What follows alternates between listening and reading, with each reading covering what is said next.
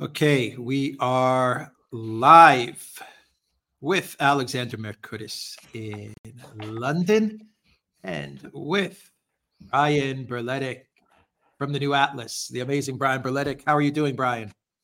I'm doing very well. Thank you so much for having me on. It's always an honor and a pleasure. Great to have you on, Brian. I have all of the New Atlas's information in the description box down below. Their YouTube channel, Telegram, and Twitter as well. You put up a lot of good Twitter posts, Twitter X posts as well. All of that information is in the description box, and I will also have it as a pinned comment down below. Highly recommended to plug into Brian's work. And Alexander, let's talk with Brian about the Ukraine conflict and reality that appears to be setting in. Yesterday, there was an interesting article from Business Insider about Russia's ammo production, and we can use that as a starting off point for this discussion. Very quickly, let me say hello to everyone that is watching us on Odyssey, Rockfin, Rumble, YouTube, and theduran.locals.com, and a big hello to our amazing moderators as well. Thank you to everyone that is helping us moderate this live stream. Alexander, Brian, pass it over to you. And it is a great honor and a pleasure to have Brian with us again at the start of 2024. May I take this opportunity first to say Happy New Year, Brian, because I haven't had the time to say that. And I think we all owe Brian a huge vote of thanks for the incredible work he's been doing right through this war, because it seems to me that if you actually track the events of this war, you understand. If you've been following Brian and you've been watching how the war has played out, it's played out actually almost exactly as he said. We had this huge surge of Western equipment to Ukraine in 2022. It really got underway, as I remember, in April, May, June 2022. And I remember Brian saying they won't be able to sustain it. It's not going to be able to change the course of the war. They can buy time. They can kill many more people on the Ukrainian side, on the Russian side. But ultimately, every weapon that they supply is not going to make the difference. Ukraine is already losing weapons faster than shells, ammunition, all of the rest, faster than the West can replace it. And that is exactly where we are now. That's what that Business Insider piece about the Russians having massively overtaken the West in ammunition production. Just to say, Brian and I have corresponded on this question of ammunition, about who's producing more. We've been trying to work out between us what the Russian production numbers are, but that they are far greater than those of the West. No one denies any war, nor do the soldiers, the Ukrainian soldiers on the front lines.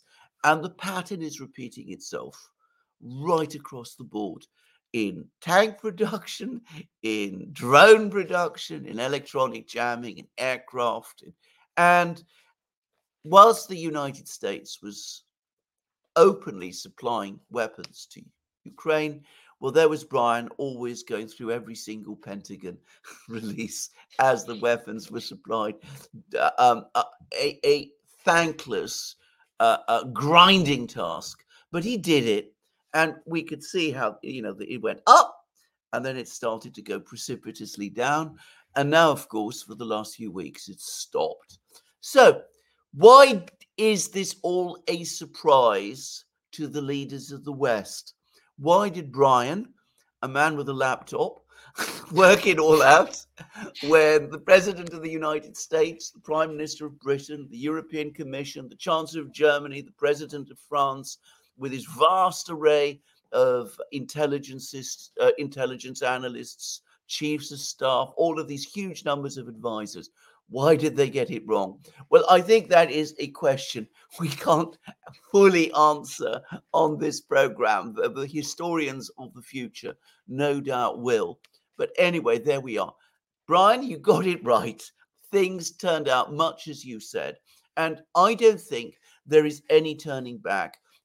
I think it was your last video, you actually made a brilliant point, which is that all this toing and froing about, how Congress giving more money for more arms sales, Jake Sullivan and Avril Haines telling everybody, we've got to have this money because if we don't, Ukraine will collapse in a few weeks. It's all completely beside the point because the money might be provided, but the arms aren't there. You can't supply what does not exist. Well, Brian, over to you.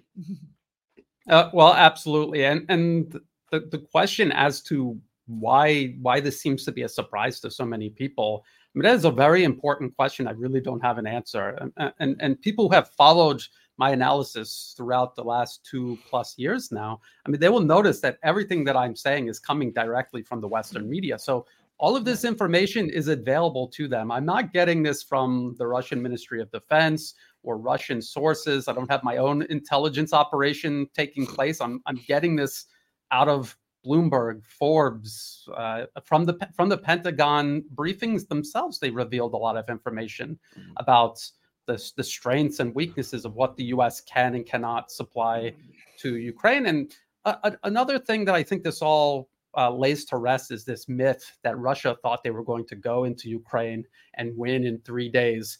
To create the military industrial output that Russia is drawing from to gain this advantage, this had to be prepared years and years in advance. They knew this conflict was coming probably at least as early as 2008 when NATO backed and trained and armed Georgian forces attacked Russian forces in the South Caucasus region. They knew this was inevitable. They saw the same process taking place in Ukraine, but on a much larger scale. So they prepared for it. And when they went in February 2022, they were ready. They had this massive military industrial capacity at their disposal, and they have been expanding it even since then. And now the West is looking at this disparity, and they're saying, "What can we do to catch up?" You can't catch up in the amount of time that is left for Ukraine, if there is any time left. And I was looking at the headlines right before we went live, and I saw a Forbes article about how. Remember, they were criticizing Russia for cutting corners in artillery shell production. Now they're saying we need to do that. We need to start cutting corners so we can catch up with Russia. And I've been following Eric Schmidt, the former CEO of Google. He's talking about producing AI enhanced FPV kamikaze drones, which Russia already has and is putting on the battlefield in greater numbers. Even if you were able to match Russia in just that, how do you account for all of the other weapon systems and ammunition that Ukraine needs but doesn't have? So, I mean, it is a disaster that is compounding. And we have to remember that the conflict in Ukraine is not the U.S.'s only front. They are trying to provoke wars along at least 2 other fronts. Yeah, absolutely. Well, I think we will come to that because there's a few developments in the Middle East, which I personally consider quite ominous. But let's come to the Middle East in a moment. Now, your point about the Russians preparing in advance, it's been barely noticed, but it's actually been confirmed in a meeting that Putin had in the Kremlin with a man called Chemezov, who runs Rostec. Rostec, for those who don't know, is essentially the Russian military-industrial complex. It is a huge corporation. Sometimes it's compared to Samsung in terms of its size in relation to the overall Russian economy. It does huge numbers of things. It builds ships, it builds aircraft, it builds machine tools, it does all sorts of things.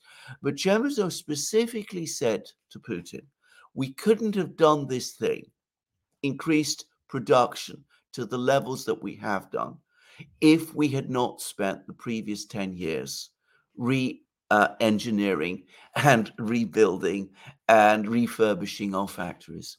That's exactly what he said. It's there in black and white, and it happened about 2 or 3 weeks ago. So this is exactly right. This is exactly what the Russians were doing. They could see what was coming, and it wasn't so visible because production rates of machines, of weapons in Russia before the war, in many respects, was not that high.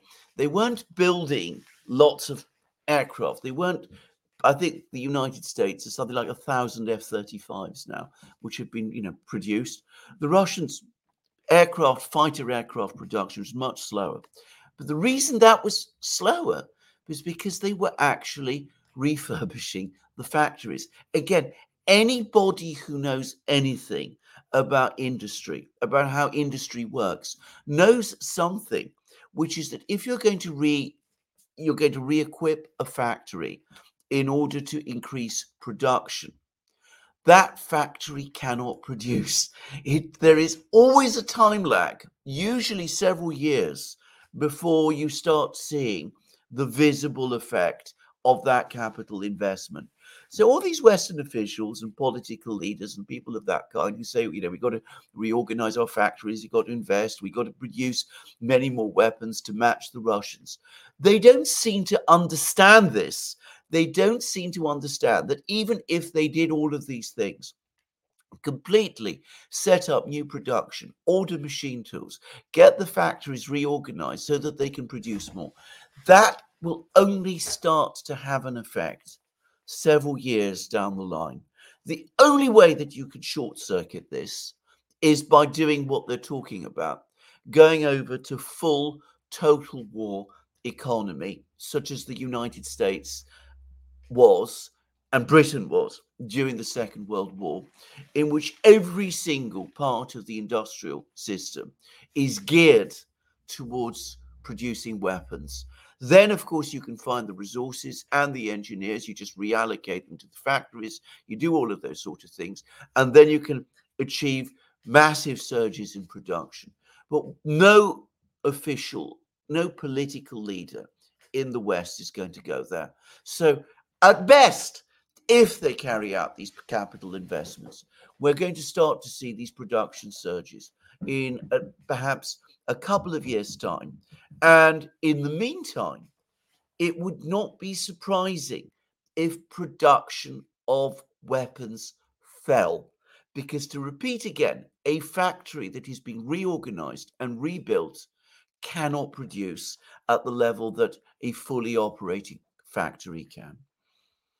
And the numbers, I don't have the numbers off the top of my head, but we've listened to talk of expanding artillery shell production in the West or Patriot missile interceptors. And when you listen to them talk about the numbers that they plan on producing in the future, it's always 2, 3, even up to 5 years from now.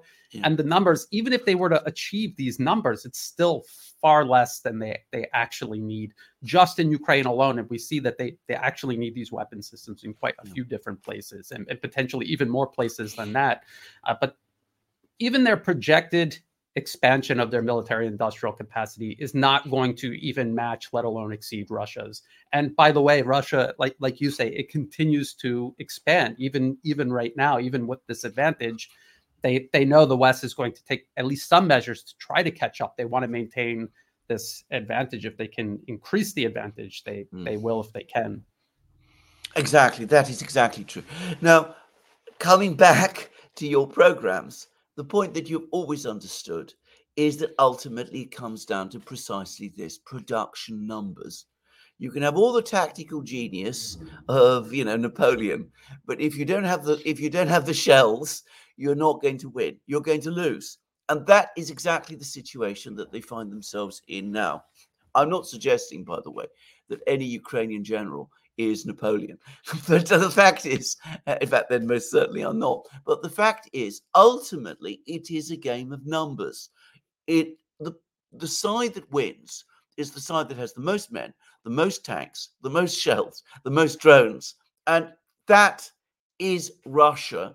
And it is going to be Russia for as long as this war lasts. And that ultimately will decide the outcome. Yes, and another problem that I see is many, even Western military leaders who provide commentary on this conflict. They talk about this as if it is another Iraq. They honestly thought before the 2023 offensive that this was going to be like Iraq. All they had to do was give this Western armor and weapon systems over to the Ukrainians, and they would just be able to steamroll the Russians like they steamrolled the Iraqis. And it's just such a divergence from reality. And the fact that their mindset is still decades in the past, and they have not realized that the paradigm has fundamentally shifted, and yet they're still driving policy based on these flawed assumptions. And I was looking at Eric Schmidt as his other activity. He has this think tank where he advises the U.S. government on artificial intelligence and other emerging technology. And the whole premise of this think tank, and you see this across Washington, the think tank sphere, if you want to call it that, maintaining a techno-economic military edge over the rest of the world, and especially Russia and China. And we've talked about this on our individual channels and in discussions we've had in the past. The idea of the U.S. somehow having an edge over China, which has a population 4 to 5 times larger, a larger industrial base, a larger education system, producing millions more engineers, scientists, designers. It doesn't make any sense. It is a premise that is fundamentally flawed. So everything that they build on top of that, all of these policy decisions, these conflicts that they begin planning, it's all fundamentally flawed as well. And the more they layer on top of this flawed premise, the further from reality it becomes. And we're watching the outcome, the disastrous, catastrophic outcome of this unfolding. In Ukraine, we're seeing it unfold in the Middle East, and it's threatening to unfold here in Asia Pacific, where I'm based. Indeed, we'll come to those shortly. So now I have coined this expression, aggressive attrition, which, by the way, I understand is now being reproduced without attribution in the Russian media. But anyway, tell us where you think we are in the battle, Brian, because as I said, we've had lots of things going on the battlefronts. There is no general Russian offensive, and I think this is a point which we've been all of us trying to make at various times, but there is no general Russian offensive. But reports suggest that the Ukrainian losses are actually spiking once again. And you're talking about Russian forward planning. There's been some reports coming again out of Russia. This may be, you could take this with a pinch of salt, but they've been saying that this latest assault, which captured the south of Avdiivka, planning to achieve it began a year ago. Now, a year ago, the Russians hadn't attacked Avdiivka at all. They were building fortified lines and they were besieging Bakhmut. There was no visible sign then of a Russian plan to attack Avdiivka. So that gives us some idea, maybe, if this story is true, that how far they do plan ahead. But anyway, where are we on the battlefield? Well, I mean, this is another way of seeing the major differences between this and, say, the U.S. war in Iraq. Is because it is a completely different situation. The Russians have to fight in a completely different way, and we see commentators say, well, because Russia isn't making these quick advances, this blitzkrieg across Ukrainian territory, it means they have failed. But in reality, no army, not the U.S., not a combined European army, no army in the world would be able to advance in this environment. So Russia is doing what any other army would if they had the ability to, and that is pursue a strategy of attrition. As you say, aggressive attrition. This is what they have been doing all along. And the idea of them going on a big arrow offensive, the problem is, as long as Ukraine still does have anti-tank weapons, minefields, enough manpower to defend most of these positions, yes, Russia could do a big arrow offensive, but it would be extremely costly, as costly or more so than, say, the Ukrainian offensive last year. So why do that if you have the resources to attrit your enemy instead, to wear them down, wear them down. When the defenses crumble, then you incrementally move forward. This is what they've been doing. This is how they took Severodonetsk and Lysychansk, Mariupol to a certain extent, Bakhmut, and now this is how they're surrounding Avdiivka, and this is what they're doing all along the entire line of contact. And they're putting pressure everywhere, all along the line of contact. And what they're waiting for is any local breakdown in the defenses that they can exploit eventually. And you've talked about this as well in your daily updates. Eventually, there will be a collapse of Ukrainian fighting capacity, either locally or across the line of contact. That's when we will see Russian forces take advantage of that and then maybe advance more quickly along the battlefield. And we've actually seen that. Popasnia, this was before Bakhmut. When they took that was a key fortification along the line of contact. And when that fell to the Russian forces, they were able to very quickly move forward to the next point of contention. So we will see something like that. To talk of another Ukrainian offensive, and we are seeing it. We are seeing it in the Western media. We are hearing it from political leaders. I think even Eric Schmidt mentioned it in one of his op-eds, using FPV drones for a Ukrainian offensive. It is fantasy. It is fantasy, and it will be a disaster. Absolutely. I mean, we are at the present time in a period when the FPV drone is very effective, but I suspect that's not going to last very long, because every weapon, this has become absolutely obvious during this war, every weapon you can find a counter to. And I am sure that by the time, by the time Ukraine might notionally be ready for a further offensive, which is probably never, the FPV drone will have lost its effectiveness, because people will have found ways to jam them and to counter them and to shoot them down and to do all kinds of other things with them. So I think this is I think another fallacy. Well, there are lots of plans and schemes in the West. There is the advance on Crimea from Krimki. I think you might want to say a little bit about that, because that seems to now be, that idea has been abandoned. There is the idea of creating big fortified lines, launching missiles deep into Russia. Again, you've discussed this on your channel, but tell us a little bit about this. And the latest one, and it's all over the place, by the way, is insurgency war. Retreat to Lvov. Place Budanov, the intelligence chief. The story now is that he's going to be not just the chief of the military, but he might take over the entire government entirely, which is a very disturbing notion. He is supposed to operate an insurgency war right across Ukraine. Now, I would like to talk a little bit about that, because it's in effect what the US tried in Syria, and it didn't work out well there. But let's deal firstly with these two more, shall we say, conventional ideas: the renewed offensive across the Dnieper towards Crimea, and the other one, go onto the defensive and bombard the Russians with long-range missiles. Why will neither of these work?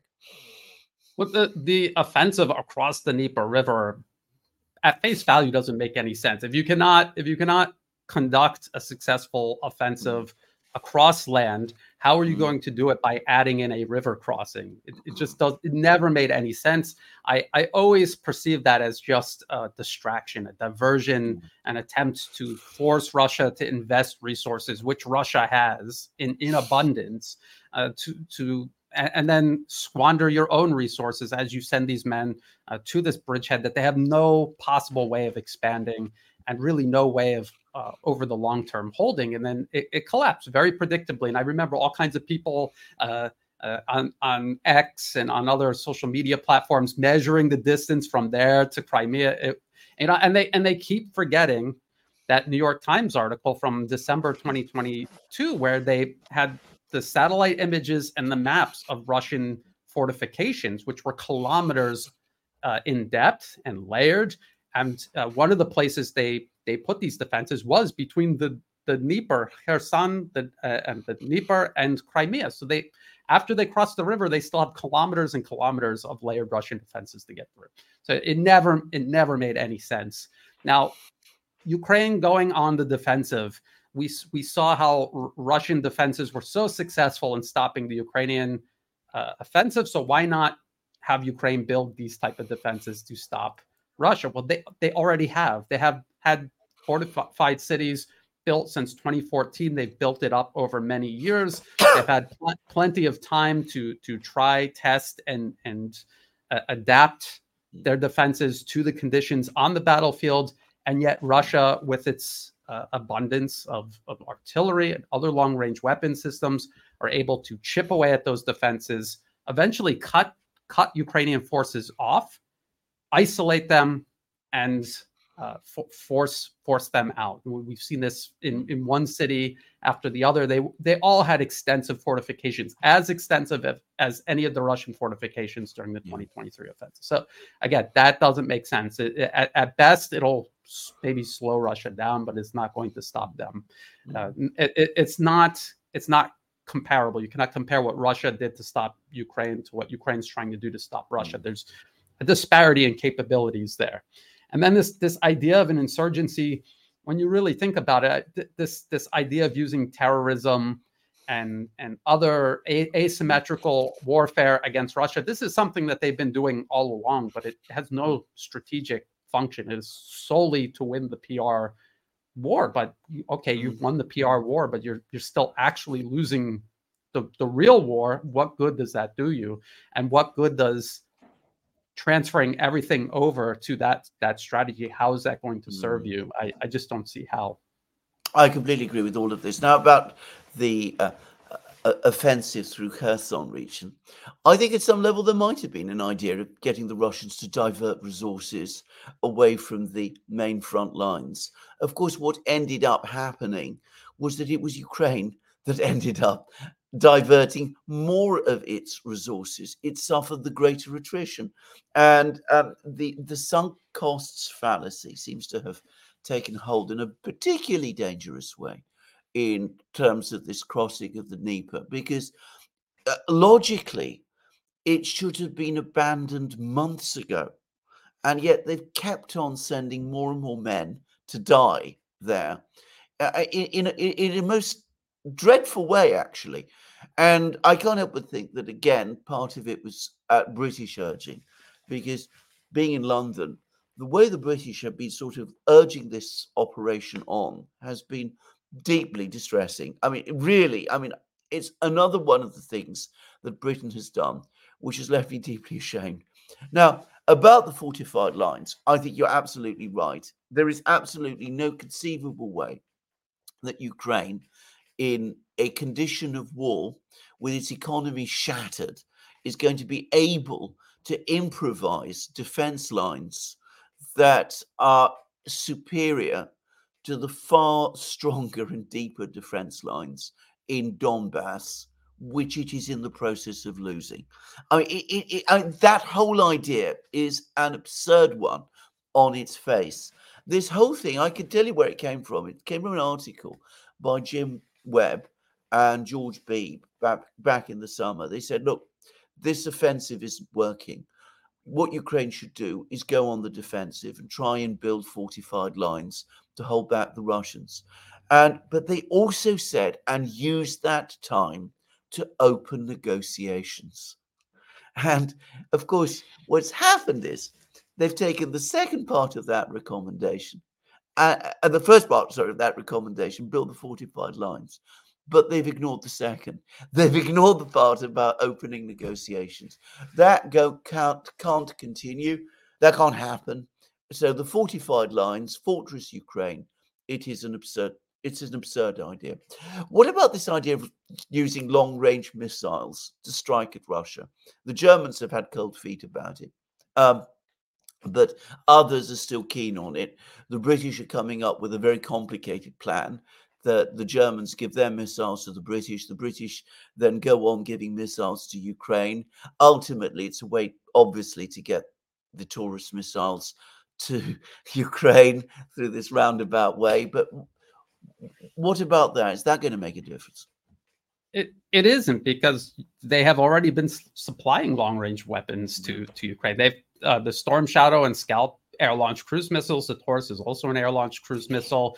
Whether it has a little bit of a longer range or not, it's irrelevant, because the current air-launched cruise missiles Ukraine has, they fire them in mass, and they have to take off in warplanes and launch them, which risks the few warplanes they have left. They have to launch them in mass. They don't have the number of warplanes to launch them in large enough numbers to overwhelm Russian air defenses. Every once in a while, one will get through and hit something. They sank a landing ship, one landing ship in an entire port that is operating, contributing to the logistics of the Crimean Peninsula. You would have to launch missiles, have several missiles get through, hitting that port on a regular basis throughout the week, every single week, and you'd have to repeat that process at every single port in Crimea to have any sort of impact to isolate it like they imagine that they're going to. And they simply do not have the number of warplanes or cruise missiles in the collective West to ever do this, to ever overwhelm Russian air defenses and achieve this. So again, it comes down to PR value. Yes, we will get these Taurus missiles, and we can convince the public, especially the Ukrainian public, that this is still somehow doable, and they'll continue investing their lives, their energy, their time into this endeavor that is in reality utterly hopeless. Can I just say, I've been looking at numbers of Tomahawk cruise missiles. Now, there's not been yet public discussion about providing Ukraine with Tomahawks, and if they did, that would be a major escalation. But again, the numbers of Tomahawk missiles in stock is not as big as many people think. It's apparently around 4,500. Now, that may sound like a lot, but apparently the Russians have already launched 500 air-launched cruise missiles over the course of January of this month. So again, the numbers, there is a clear discrepancy in numbers. And of course, the United States cannot give 4,300 cruise missiles to Ukraine. It can't give up its entire arsenal of of Tomahawk missiles. And there's been commentaries now, which I've seen. I can't remember where I saw the last one, but the point was that the United States can launch an awful lot of cruise missiles. What it classically does is it launches a lot of cruise missiles in its first salvo, but then it would anyway have problems sustaining that, because production of these missiles, again, is relatively low. So you would again be running after your tail, trying to keep up with yourself. You'd be giving missiles to the Ukrainians that quickly run through the available stockpiles, and then you'd end up being short yourself. It was very interesting researching this, because I'd assumed that there were tens of thousands of Tomahawk missiles around. And again, what do I know? It turns out that that's entirely wrong. And if you look at how many missiles in total that Russia has allegedly fired throughout the special military operation, it's over 7,000. So just what they have, and they continuously have,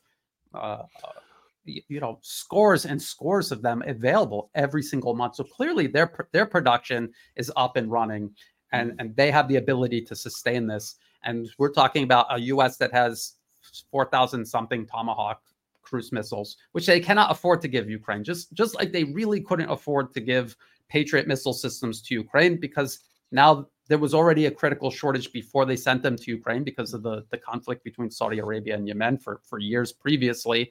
Now they've sent them to Ukraine. The critical shortage is even worse. And again, just as you say, the ability for America to ramp up production, it simply doesn't exist. It'll take years, and even at that point, the amount of Patriot missiles that they're producing will not match the number of incoming targets they will have to intercept. People have to remember too that it's usually at least 2 interceptors for every incoming target. That is what air defense teams are usually trained to do. So You had the you had the 7,000 incoming Russian missiles, just missiles, not even talking about drones. So this is twice that you would need in terms of intercept their missiles, and the West simply doesn't.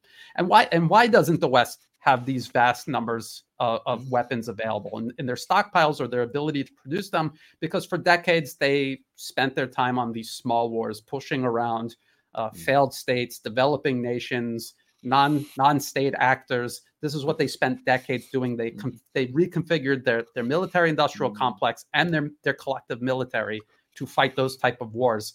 Now they're faced with a large-scale conflict, possibly two, with a near or peer adversary. I also think, but this is a topic for a longer discussion, I think, that there have been that there's been a very significant erosion in the US industrial base and a corruption within the military industrial base, in that the military industrial base has for a very long time now not been geared to volume production of usable weapons. It's, on the contrary, it's structured in a manner that makes that all but impossible. But that's a big topic, and no doubt we'll return to it in another program. But what I wanted to come to now is this insurgency, this idea of an insurgency. Now, you followed the war in Syria, as I did, by the way, very, very closely. That was essentially what they did in Syria, a insurgent stroke terrorist campaign.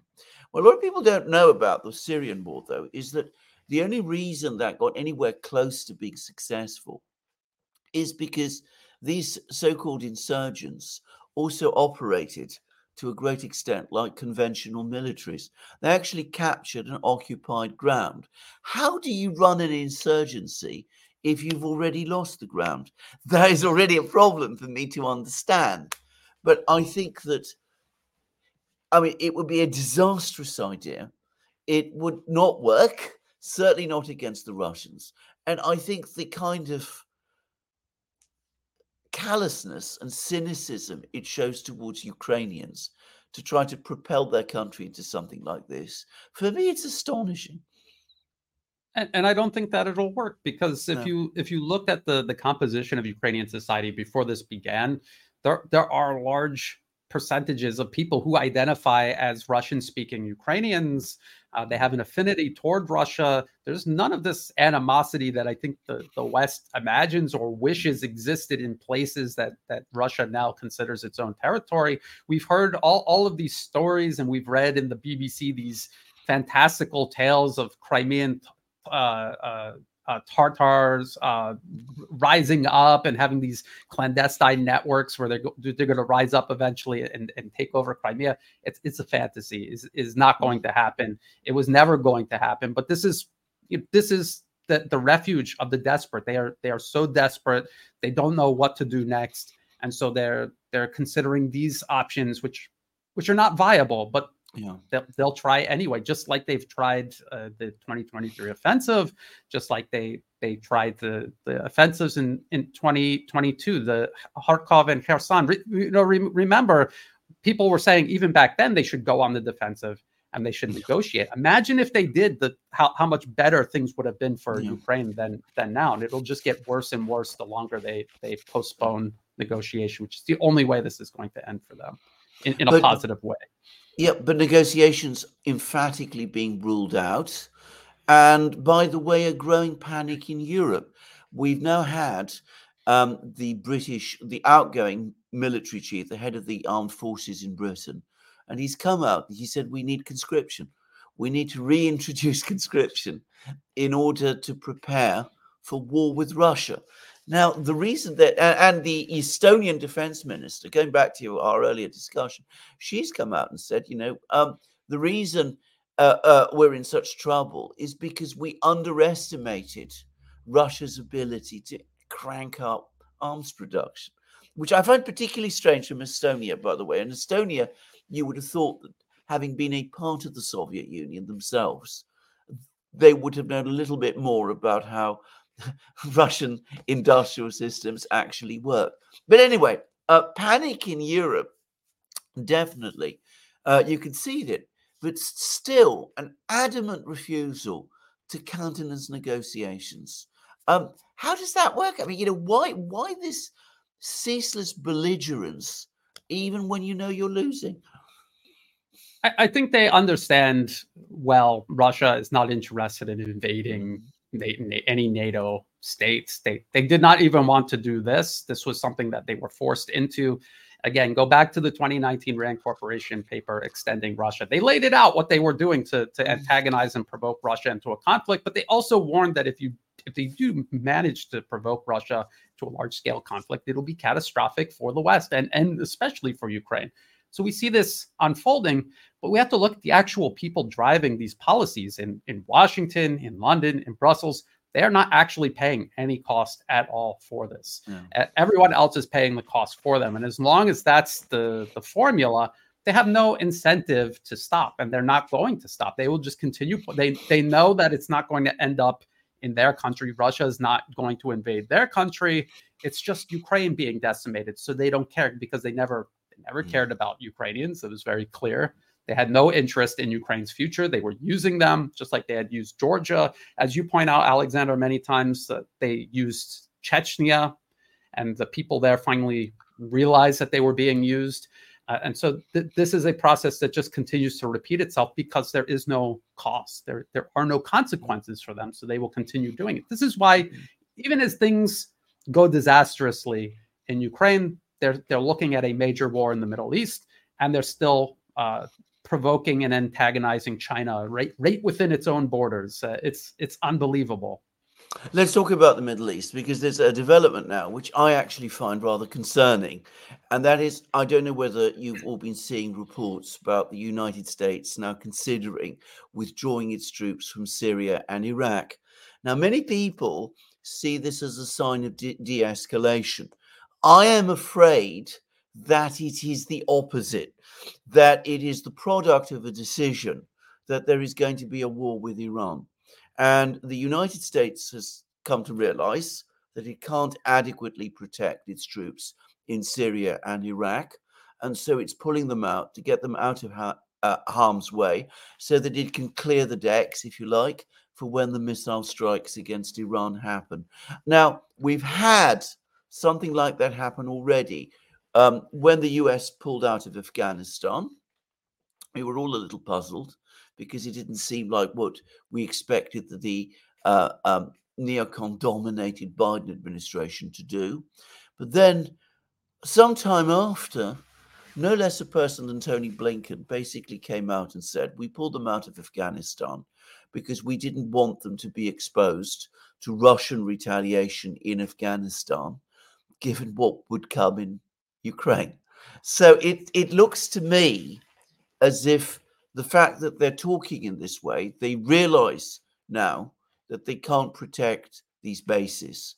So they're pulling them out, as I said, to clear the decks for action. Is that is that what you think also, Brian? That's highly plausible. I beg people to go onto their search engine of choice, type in Brookings Institution, Which Path to Persia. It's a 2009 policy paper. These are the people that actually produce U.S. foreign policy. And in this document, it's long, but if you read it, you will understand everything regarding not just U.S. foreign policy toward Iran, but this is their playbook they use toward all other nations.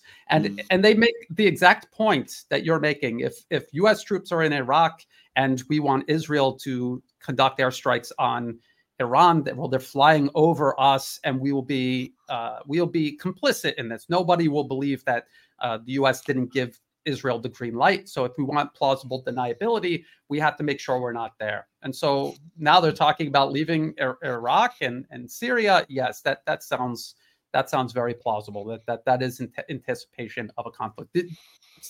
The moment October 7th unfolded, I was certain that going to be used as a pretext. They were lighting the region on fire, and the whole point of doing that was to replicate the same situation in Europe. They were losing control over Europe. They used war to get everyone back under U.S. subordination. They want to try to do the same process in the Middle East, and they have always sought war with Iran. And more importantly, they have always sought to make it look like they were pursuing peace, and it was Iran who was determined to go to war with the U.S. And if you look at what they're doing diplomatically in the region, that is exactly the facade that they're trying to put up. And I don't know if it's working, but that's what they're trying to do. That seems to be what they're doing. But a war on Iran at the same time that you are losing a war in Ukraine seems like an absolutely crazy idea. First of all, how many Patriot missiles are you going to need in that case? Not just Patriots, but Aegis destroyers and all of these things. I mean, Iran is a big country. It's got a significant industrial base, which people underestimate. Again, it's far from being a backward, primitive country, as I think many Americans imagine it to be. I mean, parts of it, I've never been there myself, but parts of it, apparently, a lot of it, most of it, looks like Europe. I mean, it is that advanced. I mean, the idea of going head to head with a country like that, which will have in this conflict the support of the overwhelming majority of people in the Middle East, most of whom are armed. I mean, it's very common in the Middle East for men to have weapons. Just saying, it seems like an absolutely crazy idea, and yet we're drifting there. It is. But if you looked at the prospect of the U.S. Goading Russia into a large scale conflict, that also looked insane. Yet they did it, and they continued to deepen themselves in that crisis rather than pull themselves out of it. And now they're doing the same thing in the Middle East, and they continue to provoke China in Asia Pacific. And one of the things that I think about when looking at this and considering how irrational it seems at face value, to them, they feel it's now or never, because this time next year, we will be weaker. We will be more isolated. Russia and China will be stronger. Iran will be stronger. If we just get the ball rolling, if we could just get a conflict going, there's a chance that something might go our way. If we could just create some sort of order out of this chaos we create. We have the initiative because we're creating the chaos. Maybe something can come out of it. And if you think about a potential war with China, one of the things they have to do is disrupt maritime shipping around the globe, including in and out of the Middle East. So they're already positioned, ready to do that. And so I just get this ominous feeling that they feel they're out of time. They do not pay any price for this. The soldiers they send to go die, the civilians in the countries they target pay, but they themselves have not yet paid. So for them, it's now or never, and at what cost? No cost. I mean, it has a sort of frenetic quality. Let's turn to China. I was reading a very interesting piece somewhere. I can't remember where, about a meeting that Barack Obama had with Xi Jinping. This is just as Xi Jinping assumed the leadership in China. And the story that we have always heard is that Obama said to Xi Jinping, let's demilitarize the South China Sea. And Xi Jinping said yes, but then didn't follow through.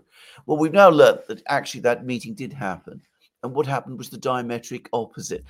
That it was Xi Jinping who said to Barack Obama, let's demilitarize the South China Sea. Barack Obama actually at the meeting said no. So this idea never really flew. But again, constant misrepresentation of what goes on in diplomatic discussions is always going to erode trust, which again, people in the US never seem to understand. But let's come back to the South China Sea. Going to war with Iran is a crazy idea. Going to war with Russia is a crazy idea. Going to war with China is stark raving bananas. I mean, it is off the scale insane. We've talked about Russia's ability to outproduce the United States in artillery shells. China's ability to do that is orders of magnitude greater. You only have to look at the steel production figures, which I seem to remember we discussed in another program that we did together.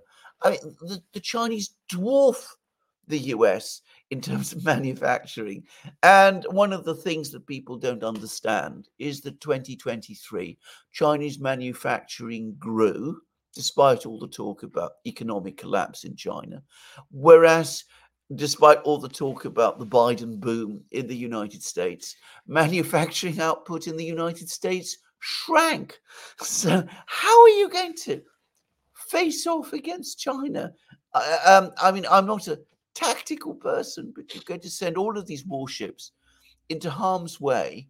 I mean, it just doesn't even bear thinking of.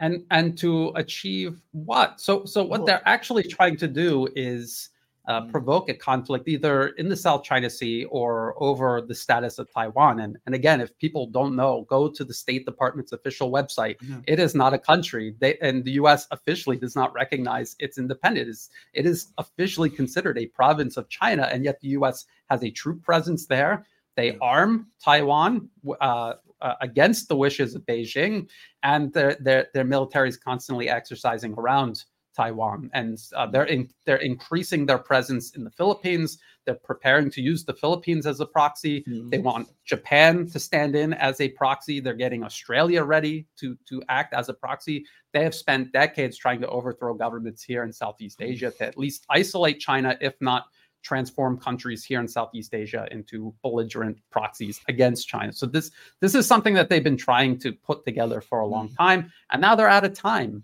And if you look at even countries like Japan, South Korea, even more practical people on the island of Taiwan themselves, they don't want war with China. They like working with China. They are making money. Development is taking place for Japan and South Korea, especially because of U.S. attempts to cut China off from semiconductor technology. They have huge investments in China. They're losing billions of dollars because of this. There are U.S. companies that are losing billions of dollars because now they're not allowed to do business with China. And what is China doing anyway? They're circumventing all of these attempts to isolate them and impede their technological progress. They're putting out chips that they're supposedly not supposed to be able to produce. And again, it goes back to fundamentals. Look at the fundamentals of Chinese society. It's not China of the 1980s or the 1950s. It is a bigger population, industrial base, education system, human resource pool. They're going to do this. And if you know Chinese people more closely and you understand the century of humiliation that they went through because of U.S. and European colonization, there's almost nothing that they wouldn't do to prevail in this. Remember, the U.S. crossing the entire Pacific Ocean to pick a fight with China. and I was just listening. There's a friend of my channel that sends me many clips in private from all of these think tanks, and there were U.S. Air Force officials and acquisition officers talking about how they need to overcome the fact that they're trying to fight China on the other side of the Pacific. And it never occurred to them that why are we doing this in the first place? It doesn't make any sense at all. And so I have to say, putting it like that also reminds me of what you said about the attacking Crimea with a river crossing in the way. It's like attacking a superpower that is industrially far stronger than you, with putting an ocean, the Pacific Ocean, in the way. I mean, it makes no military strategic sense at all. And yesterday, I had a conversation with Sofia Midkiff. I don't know. Well, our viewers probably know her. She's Chinese and she follows Chinese affairs extremely closely. And she made a point to me, which I did not know, which is that the basis of the rapprochement of the United States and China are 3 communiques that were signed over a fairly long period. And the third communique, which was signed by Ronald Reagan, no less, in the 1980s between China and the United States, committed the United States in writing to reducing its arms sales to Taiwan. The United States was supposed to, over time, bring the amount of weapons it was supplying to Taiwan to 0.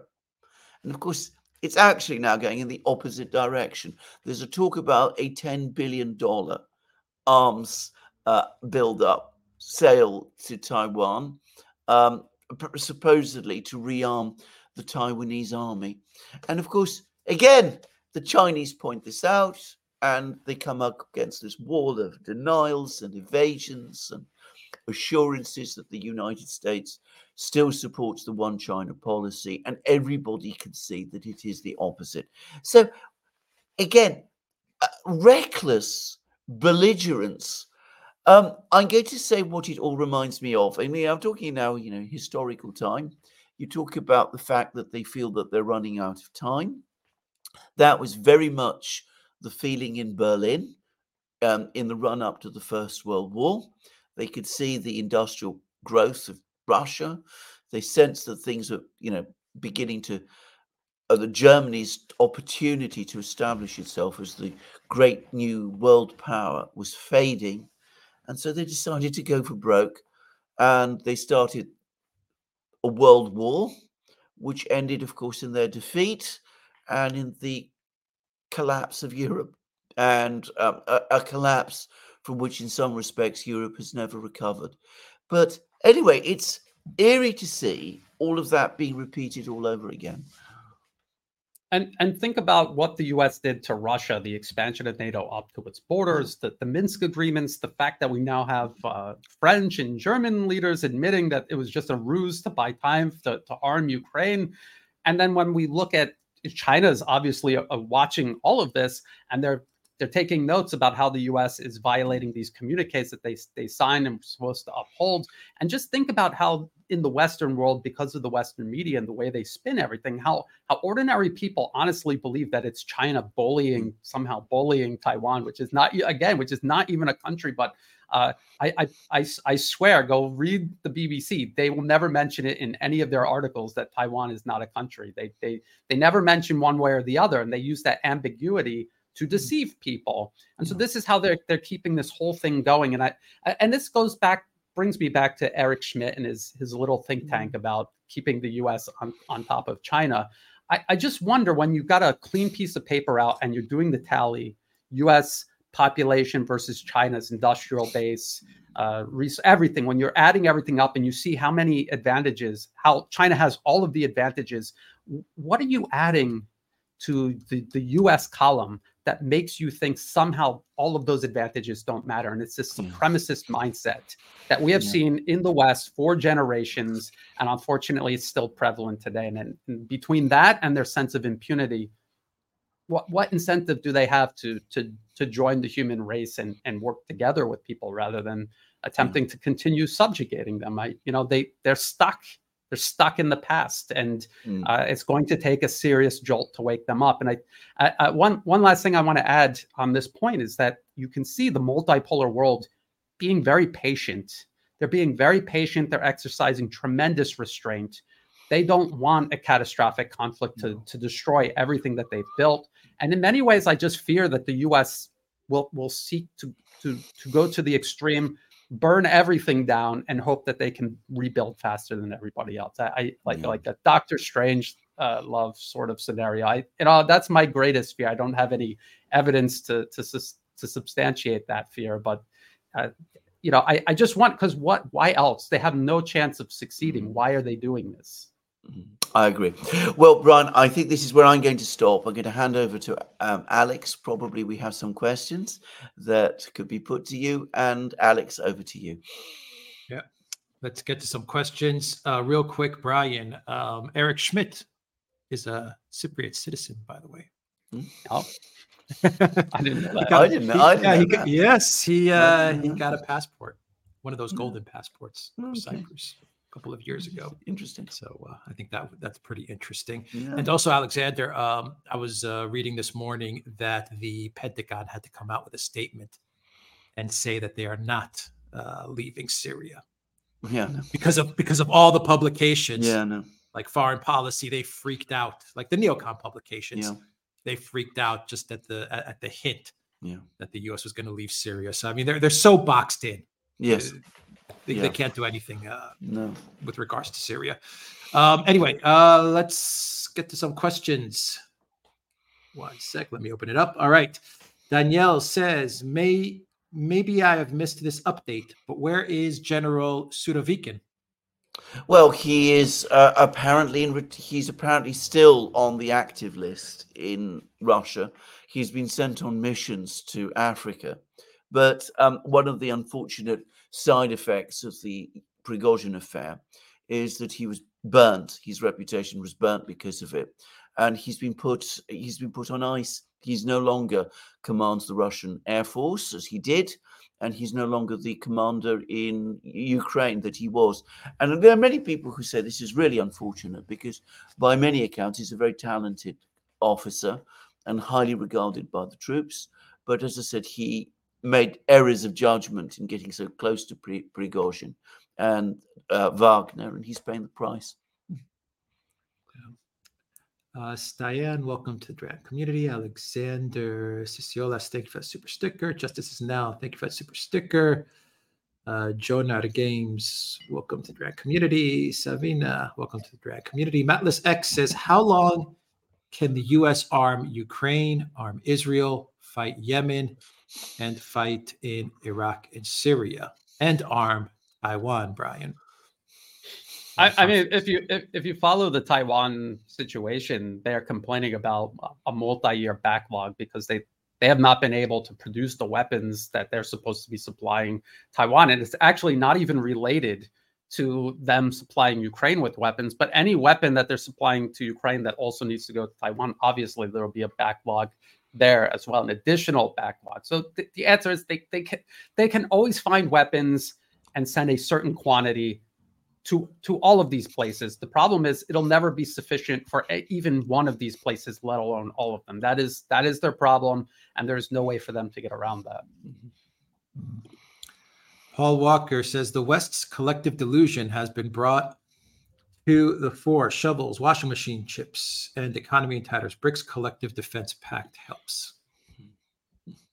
Said Mama Alaska says, thank you, gentlemen, for all you do. Many blessings. Stan Tall says, a good treaty with Russia versus one good kick. Well, Bismarck once said, the secret of politics is the secret of success in politics, a good treaty with Russia. But what treaty can we now have? I mean, when trust is gone, how will they trust us to any kind of treaty? Nicholas Kemp, welcome to the Drag community. Angelo Giuliano, hello, Angelo. Thank you for that. Super chat. Axel O says, thoughts on Texas constitutional border crisis? Brian and Alexander, you have any thoughts on what's going on in Texas? Well,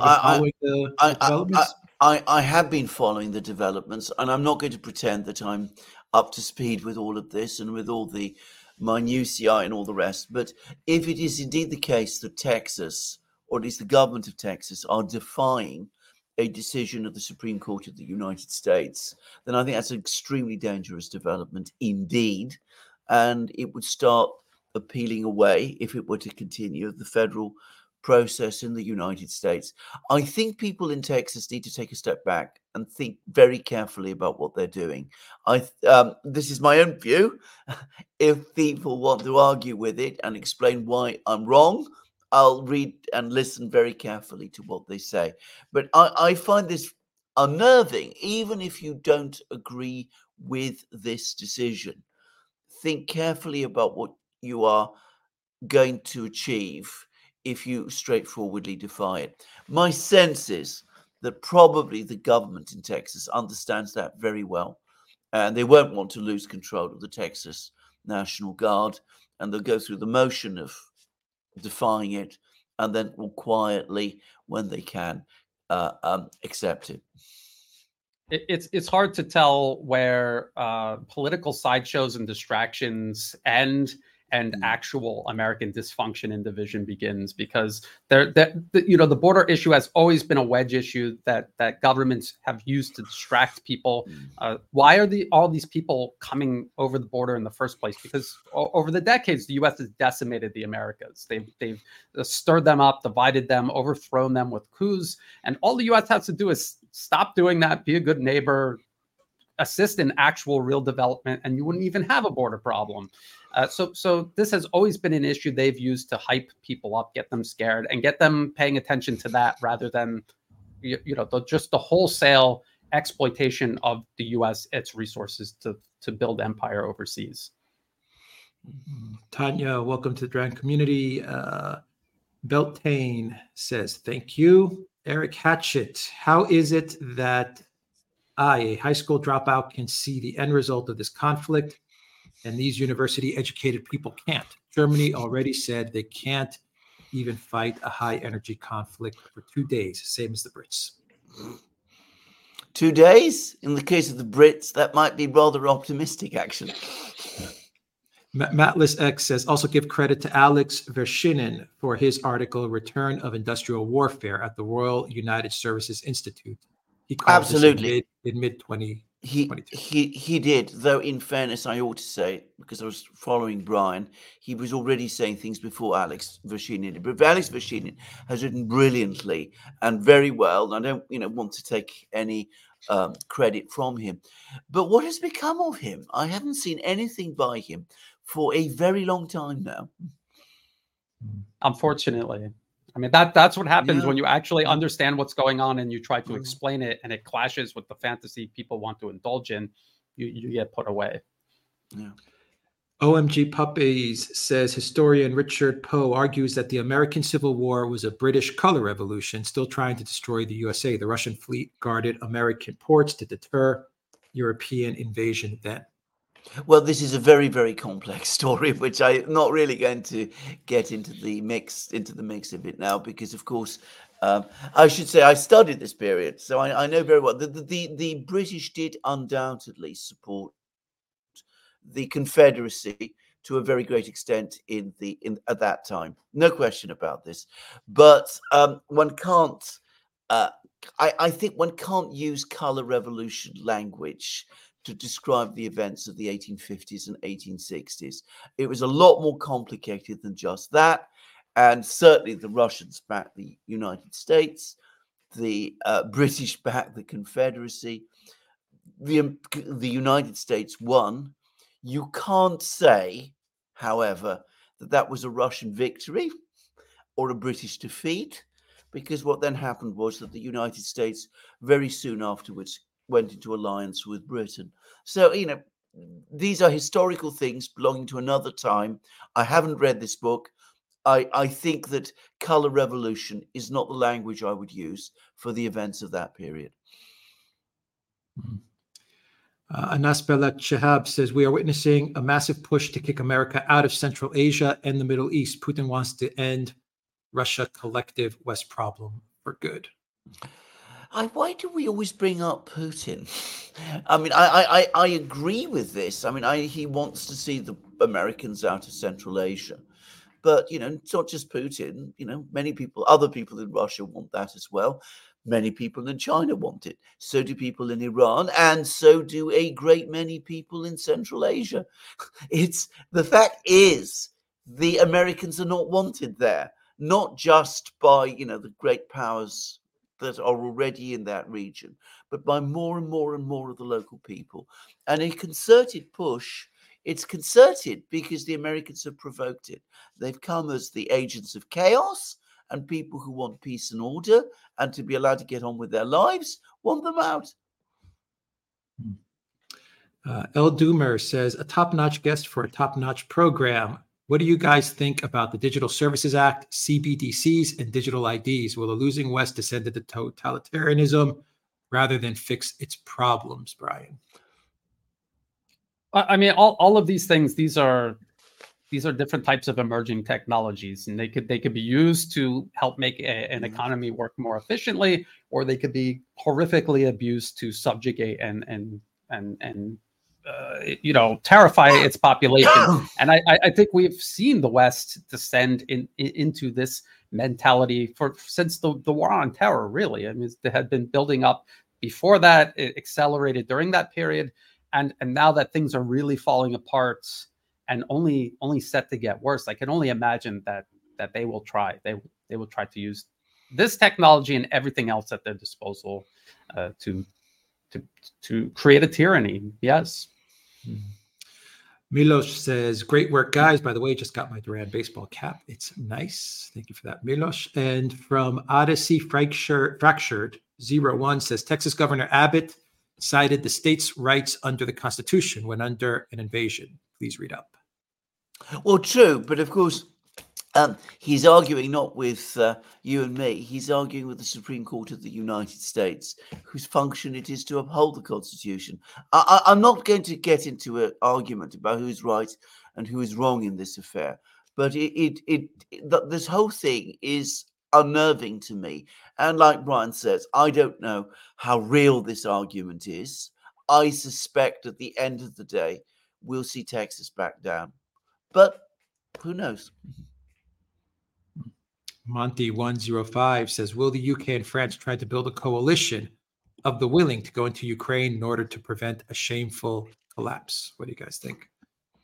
Well, if the British Army marches into Ukraine, all 20,000 of them, I mean, they won't survive.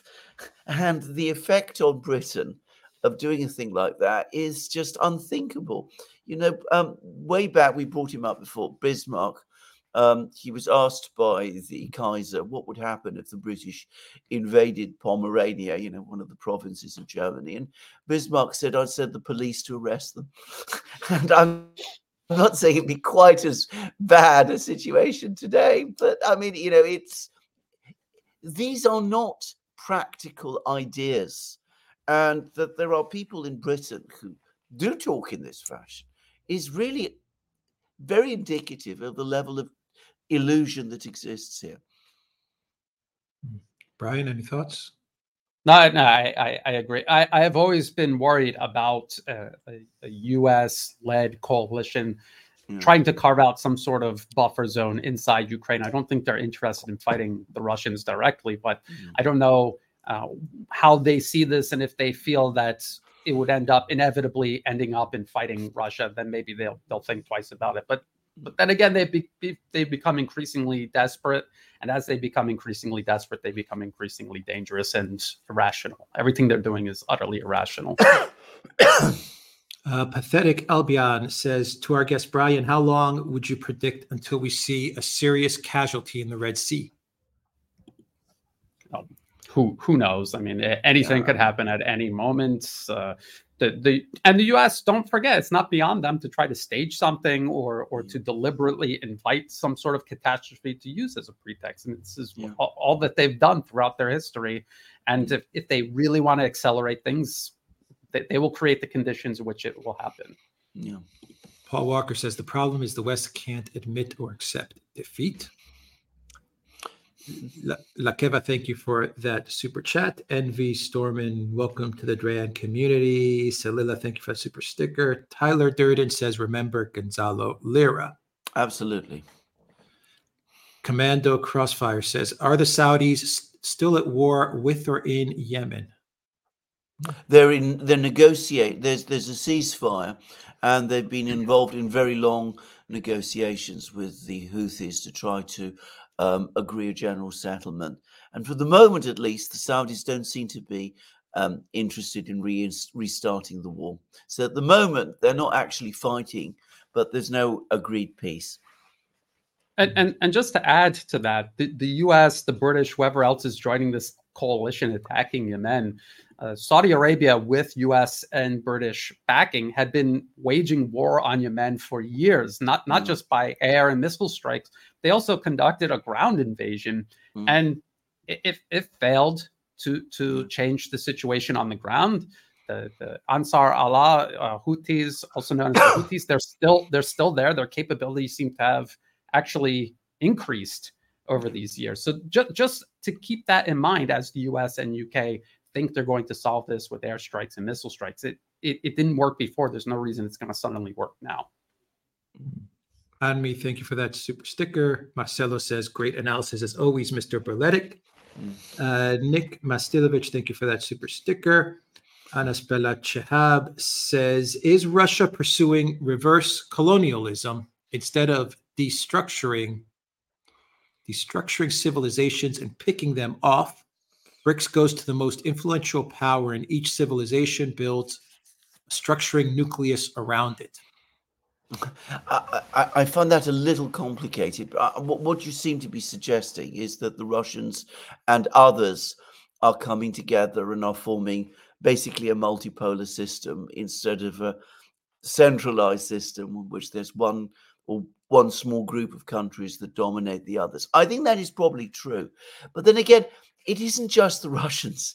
The BRICS is a group of countries. China, India, they don't take instructions. Brazil, they don't take instructions from Moscow. So that, in a way, makes the BRICS even more dangerous from an American point of view. I mean, when it was Washington versus Moscow during the Cold War, Washington could always speak to Moscow and get Moscow to agree to, rein people in or cut off arms supplies or do something like that. It can't do that with the BRICS because the BRICS is a group of great powers rather than just one great power that is also the adversary. Matvey, thank you for that super sticker. Not a band account says, will the federal versus Texas border conflict heat up? I don't know. This is something which we would need to discuss with people who are closer to US politics than I am. I don't know whether it will heat up or die down. If I had to put money on this, and I'm not a betting man, I would say it will die down. But, I don't know. Zahir, thank you for that super sticker. Paul Walker says, Eritrea refused to provide clearance for a flight to Djibouti by Berlin's foreign minister, according to the aircraft's captain. Poor Annalena 360. Absolutely. I mean, Annalena Baerbock, trying to fly to Djibouti, found that she had to stop over in Jeddah in Saudi Arabia because the Eritreans wouldn't let her fly over Eritrea. Well, there it is. I mean, it's Annalena. She's not very welcome in many places and will become less and less welcome in more and more places. She's lucky that she found the Saudis who were prepared to let her go through. What's she doing in Djibouti, by the way? Just asking. Paul Walker, Brian, that landing ship was already sunk once during the SMO. Wouldn't be surprised if the RUAF are using it as a decoy for an opportunistic attack. It's hard to tell. Either way, it doesn't matter. It doesn't change anything strategically or even tactically. All it does is demonstrate how ineffective the idea of giving Ukraine long-range missiles actually is. They cannot achieve anything of strategic value with them. Just these PR stunts. I just wanted to say to that Brian actually did a really good analysis of this.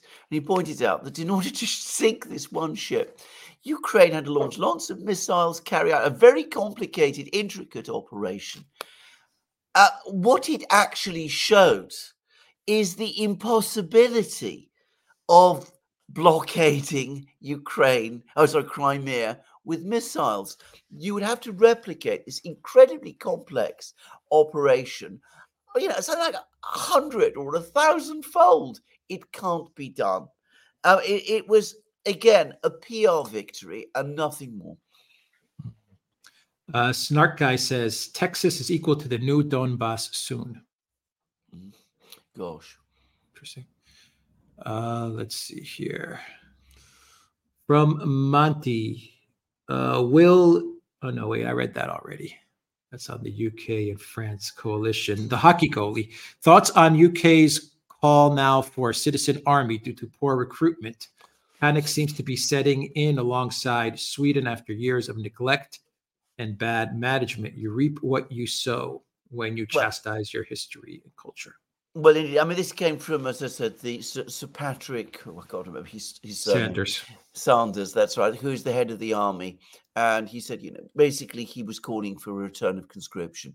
And again, I think what it demonstrates once more is that the British military leadership don't watch Brian, because if they did, they would have understood things an awful lot better, especially about Ukraine. And the British had invested very heavily, emotionally, as well as, in monetary terms and in terms of their own equipment in Ukraine. And they had very, very high hopes of Ukraine's counteroffensive in the summer. And its defeat has come as a profound shock.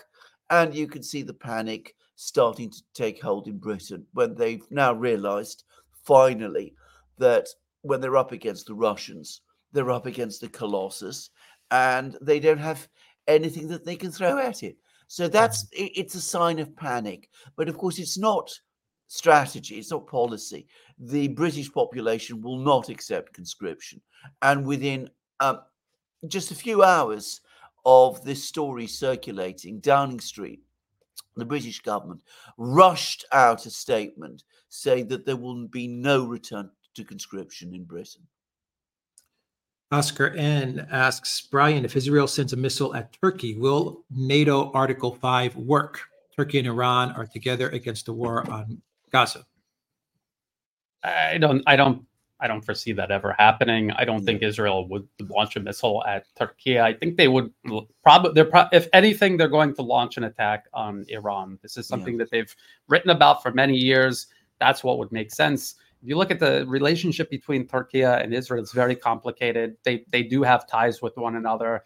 The leadership there has to be hard on Israel because of their considerations for their own population, but they cooperate quite a bit with Israel, especially during the U.S.-led proxy war against Syria. That was a joint enterprise between Saudi Arabia, Turkey, Israel, the U.S., the British, the French. Everybody was involved, and they were all working together, even though superficially they would sometimes appear to be at odds with one another. That was solely for public consumption. So I don't see that happening.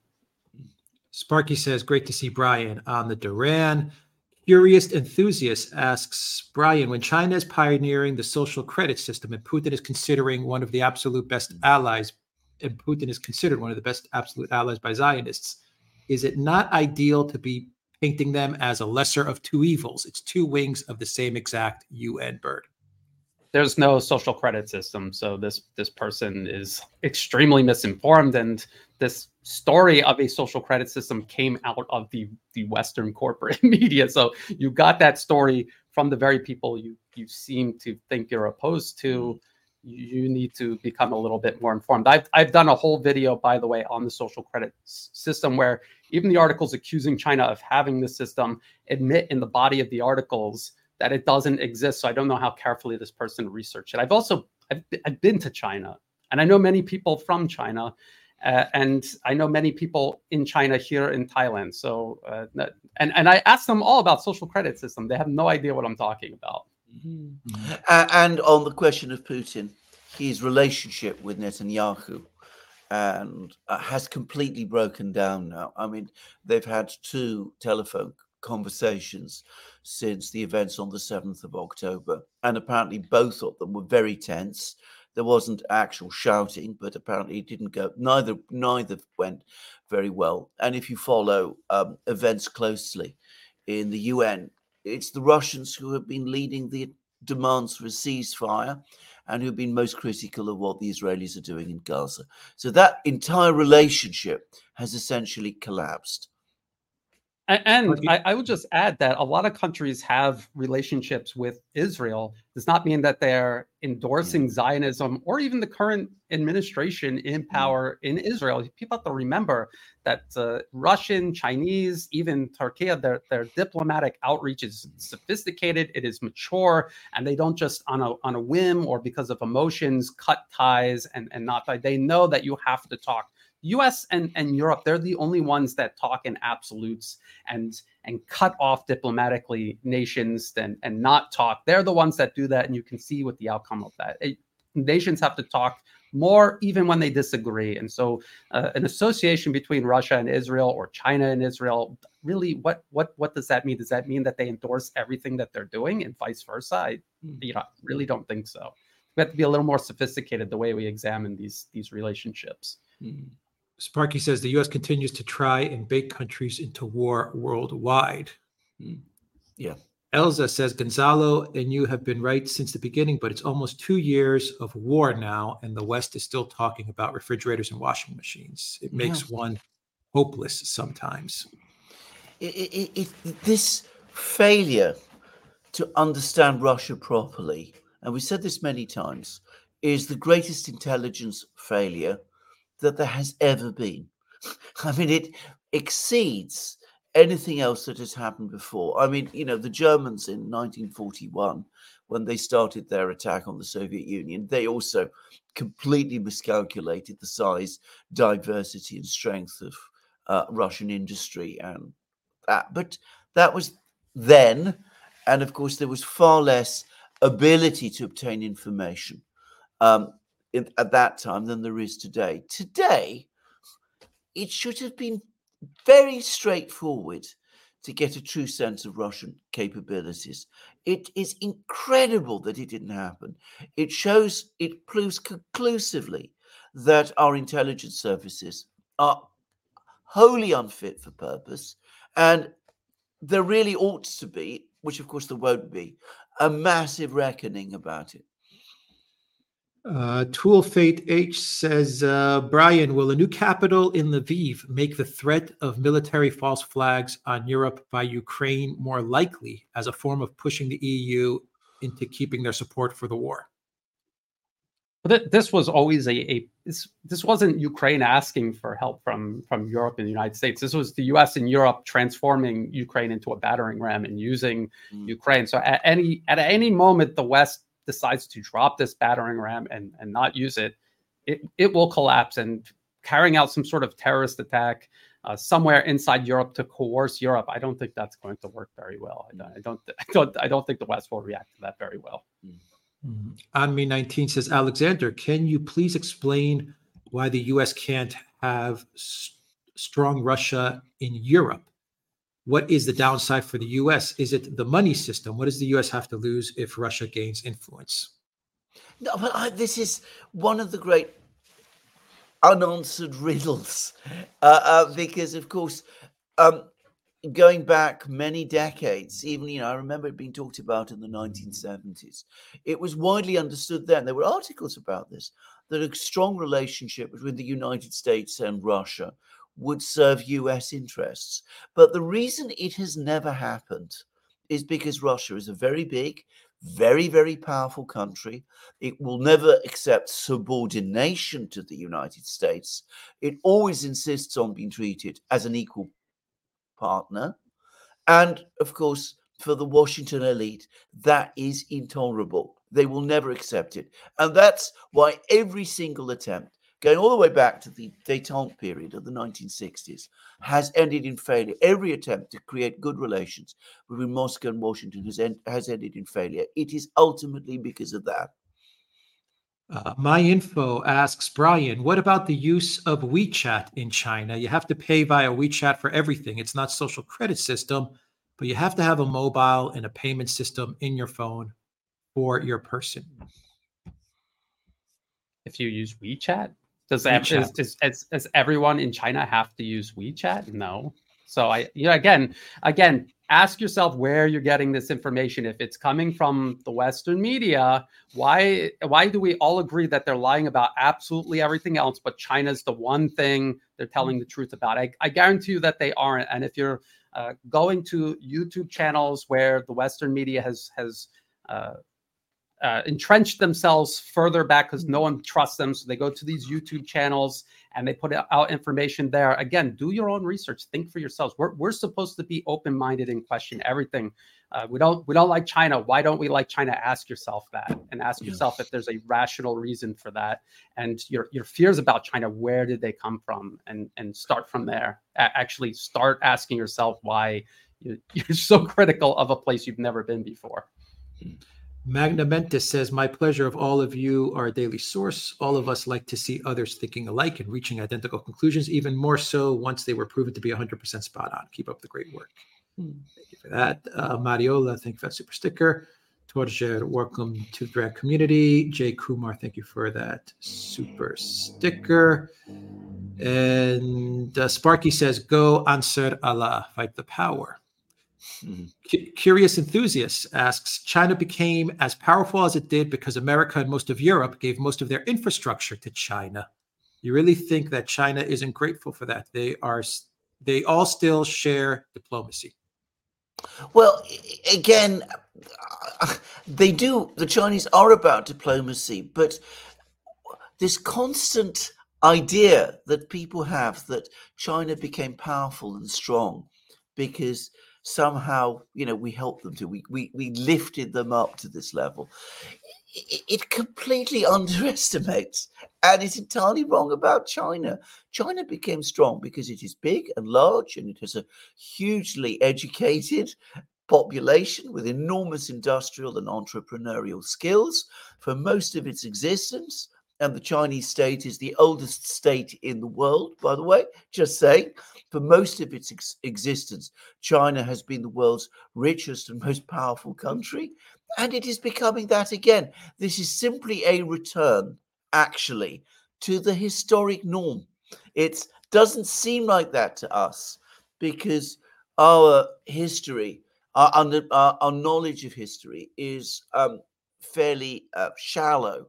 We don't really see much beyond the 19th century. But if you follow Chinese history overall, you would see that is true. And my wife was a student at King's College in Cambridge, and one of the fellows at King's wrote this. Man called John Needham wrote this huge book, a huge series of things about China, science and technology in China throughout the whole period of Chinese history. And it gives you a staggering picture of Chinese industrial and technological and scientific innovations throughout Chinese history. Gunpowder, compass, all of those things, they're just printing. They're just the tip of it. So, as I said, don't underestimate China or think that it only got to where it is because of the grace of the West. It wasn't like that at all. And again, if you've ever been to China and you see with your eyes how hardworking people are there, they did that themselves, and they did that despite the West, not because of the West. The West was in the process of colonizing China. So it was their own hard work. It was their own sense of self-preservation and their own desire to restore their country back to its dignity. That is the reason why China is the way it is today. It's not, and looking at China today, they have things that don't even exist in the West. So where did they steal that from? I mean, there's this misconception that if a non-white society has something great, they surely had to have stolen it from white people. And it's 2024, and we got to grow up and wake up and move past that. Michael Morris says this is one of the big problems about media on China and Russia. We have been fed assumptions, which when we weren't paying attention, it stuck, sadly. So admittedly, I have wiped old assumptions. However, it would be nice to get balanced reporting from China, the rough with the smooth. There's always some rough, so let's have it. We all do. We all do in various degrees, no biggie. Oh, absolutely. And if you go to China, I mean, I was there in 2017. And to give an example, there was still in those days an awful lot of pollution in Chinese cities. I understand that problem has significantly abated since then. But one of the things that, again, surprised me was the open way in which people were complaining about it. So, yes, there are lots of things in China, undoubtedly, which are wrong. And, I'm not saying I don't know China with the depth that would be necessary to sort of do a breakdown and discuss and identify its problems and the faults in its society. But of course they exist. But the problem is, if we're talking about the rough and the smooth, in the West we only get the rough magnified by several times, and we never get the smooth. Another China question from Ronald B. Is China's birth rate now collapsing? And if so, doesn't that imply a collapse of Chinese influence in a few decades? The birth rate. Look, any demographic problem China has, the West has had for much longer, and is by far much worse. And the West is by far less equipped to deal with it than China. China is able to organize itself on a level the West cannot. And if they are determined to overcome this problem, they will. Same goes for Russia. Russia's, demographic, they're surpassing us, but don't worry, because they'll kill them. So they'll all die on their own. I mean, this is clutching at straws. And you have to ask yourself, where did these narratives come from? Why am I repeating them? Sparky says, build a better world with bricks. NGS says, we rarely hear from French-speaking experts. Have you considered, perhaps, with Glenn Deason to interview, for example, Jacques Baud or Emmanuel Todd? The answer is yes. And Arthur Tizut says, great job. All the best in 2024. Following you for the most honest information. Good to see Brian on the Duran. Can we have Jacques Baud from Switzerland on? well, there you go. Yes. There you go. Neurosurgery Highland says, is a plan to destroy the economy to blame Putin and bring CBDCs and create technocracy and destroy democracy and control everything in the Western world with impunity? You know, that might be the outcome. Whether exactly it is the plan, I am skeptical. I look at these people and I say to myself, I'm not sure that they are capable of coming up with such a plan. But I always come back and I say this: if there is such a plan and the people who are launching it think that, you know, by destroying everything, they'll be able to achieve this outcome, they won't. If you try and ride chaos, you're riding the storm. The storm will blow you away. It cannot succeed. The people who are trying to do it are just creating a disaster which will sweep away themselves. Commando Crossfire would love to see joint BRICS space program, the moon, question mark. Do you know anything about space programs? Well, the Chinese and the Russians are talking about a joint moon program. So, I mean, yes, you know, we're already seeing evidence of it. So, I think that some country, India has its own space program, and I think they would like to develop it a bit first before they pulled with the more established space powers, China and Russia. But, you know, the Chinese and the Russians are already working together in space, and they will do so more of it, I'm sure. Brian, and for people who don't know, the Chinese space program, their launch cadence is either on par or surpassing the United States. They were excluded from the International Space Station, so they built their own. And Russia built at least, you know, a significant portion of the International Space Station, really made it possible to do that. And because they're having this fallout with the West, they'll join China in the future, and so they'll move on together, and the West will just, you know, keep doing what they're doing. You know, self-inflicted implosion. Jungle Jin says, "What do you make of the incident with busker Brendan Kavanaugh and the CCP members at the Elton John piano at the St. Pancras railway station?" Is this Jungle Chin? Is that the YouTube video that's gone viral? Yeah, I agree. Chinese tourists telling him to stop. Well, video. Yes, I haven't seen this video, but isn't this about people being photographed or something? Yeah, like Chinese tourists or something telling him to stop filming his YouTube video, something like that. Have you guys heard about this? You know, you have to, if it's an anti-China channel and they go to China and they look for trouble, because the BBC does this all the time. They'll go in the middle of the road and start filming, and the police will be like, "You're going to get hit by a car," so they try to get them onto the sidewalk, and the BBC will edit the frame to make it look like the Chinese police are just dragging them away from a news story. And when you see the entire clip, and then you see how they edit it, it's such a deliberate attempt. So again, if you have any doubts, just go to China. You're able to go to China. There's no restriction to go to China. Go there, see for yourself. I guarantee you'll be blown away by what you see, and it's not going to be what you expected. Yeah. Sticky Mark says, Gonzalo Lira, rest in peace.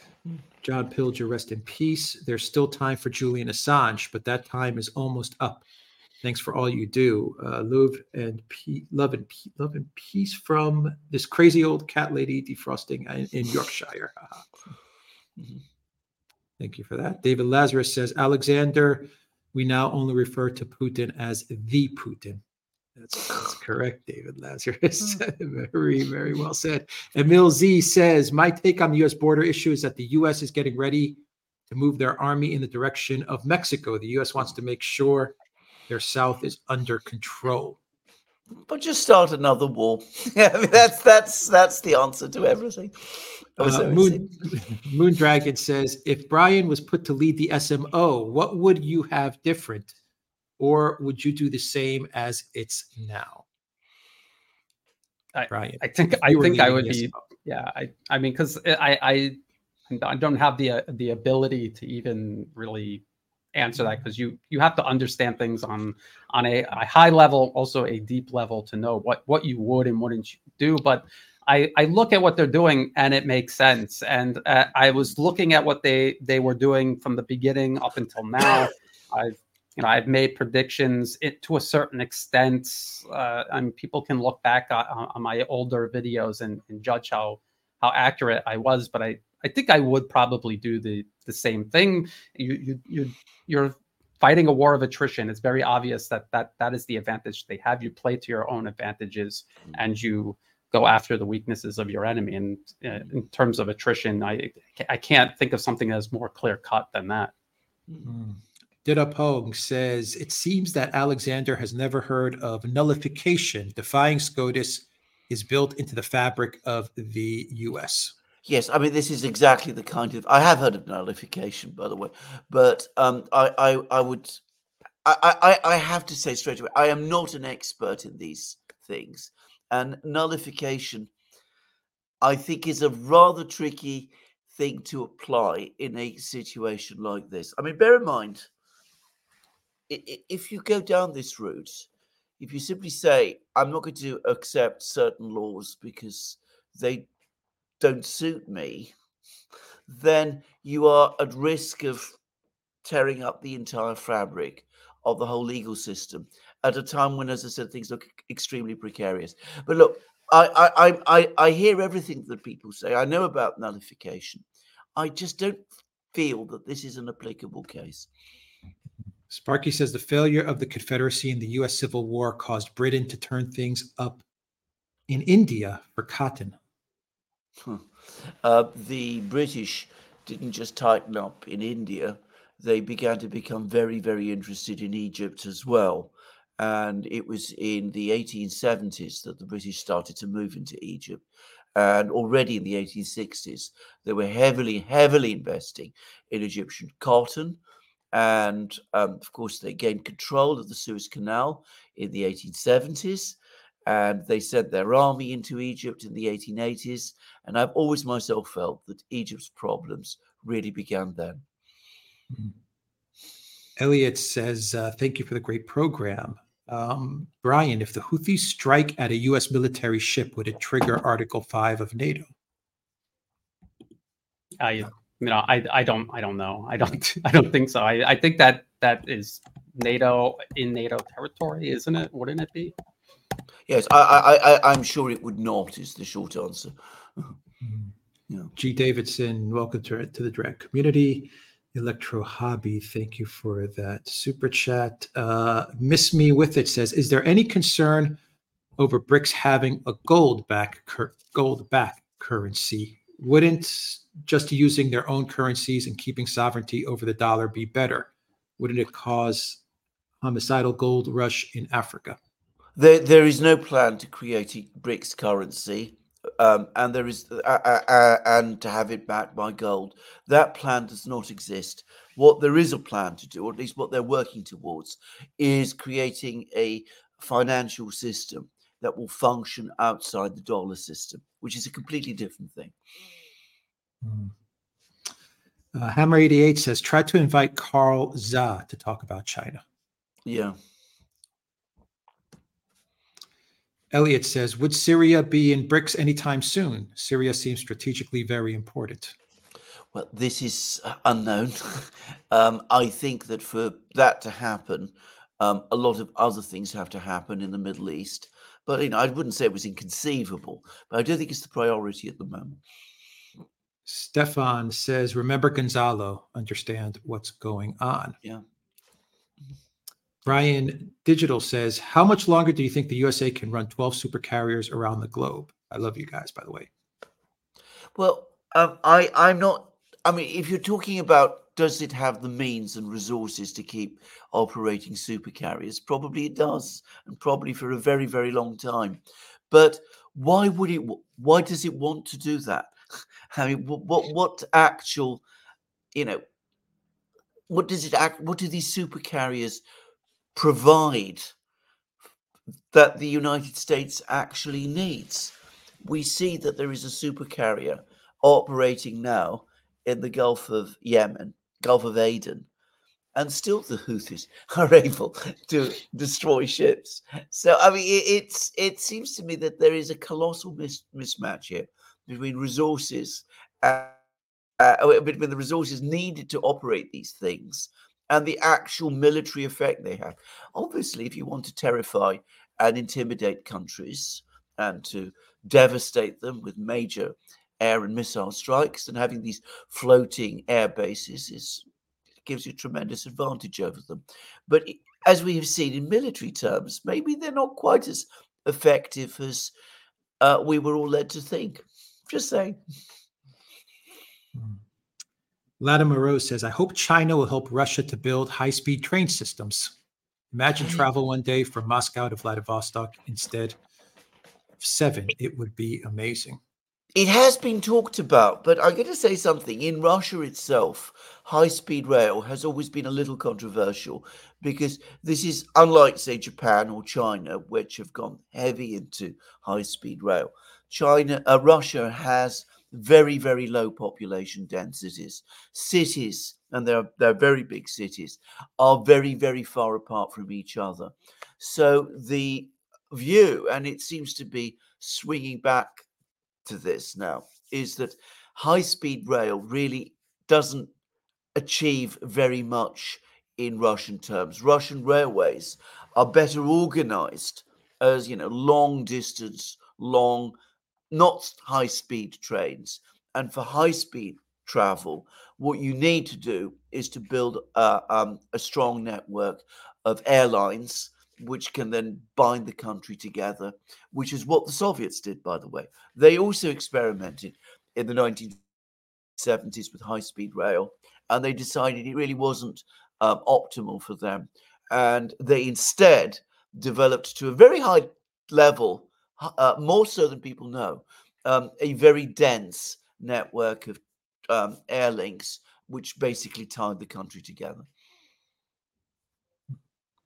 Curious Enthusiast says Zionism is the ideology that religiously pushed the one world government agenda under a book that must not be named. Guess which 2 figures are both Zionists, Putin and Zelensky? Both are against you. No, I mean, as I said, Putin is certainly not a Zionist. I mean, I think we need to be absolutely clear about this. As I say, his relationship with Netanyahu has completely broken down. He's now strongly supporting the establishment of a Palestinian state, and I don't have any doubt at all that this is his sincere beliefs, and he's working very hard to move towards that direction. So this myth of Putin the Zionist I don't know where it comes from, but it's simply wrong. Well, imagining everyone is a Zionist and this is the source of all problems. I mean, maybe you should look for a new house in Western Ukraine or something, because this is, again, if you follow the money and you trace the networks carefully, you will see that the U.S., the British before them, they used Israel as a proxy like they have used so many other nations around the world. That the fact that people have in their mind inverted it and they imagine, because there is a big Israeli lobby in the U.S., but every country the U.S. uses as a proxy has a lobby in Washington. It is the modern day imperial court. But people overemphasize this. You have entire groups that have dedicated their lives to imagining this threat built on some very toxic ideologies from the past, but follow the money and be realistic. Does a little tiny country like Israel have the economic and military ability to control the United States? And you have to explain, map it out for me, show me how, and maybe you'll convince me that somehow they have more money, power, military force, that they somehow can coerce the poor Monsanto and Lockheed and Boeing and all these corporations in the U.S. I mean, you'd have to do that to convince me. W. Lim says, does America have a national identity if it is no longer the exceptional country guided by manifest destiny, if it is only one among many? Well, I think that it does have a future. Absolutely. I think that the United States can put this all behind it.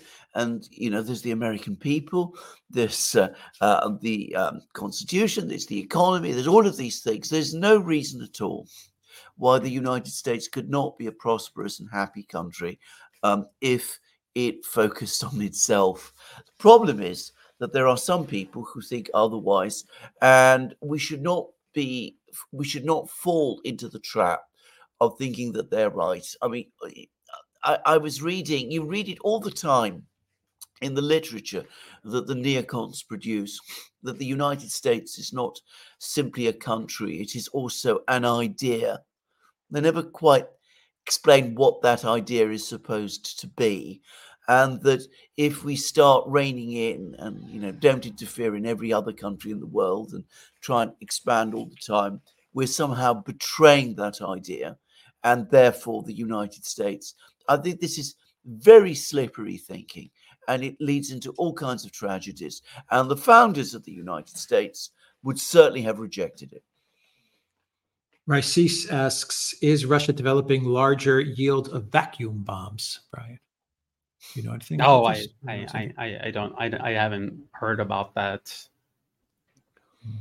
A greater yields. I mean, everything they're building bigger and better of everything. So I would imagine they're probably it wouldn't surprise me. Johan, thank you for that super chat. Anas Bella Chahab says, I've heard Israel blocked sales of advanced weapons to Saudis and the UAE, both from Biden and Germany. The UAE switched to China. Saudi following and Abraham Accords have de facto collapsed. Any ideas?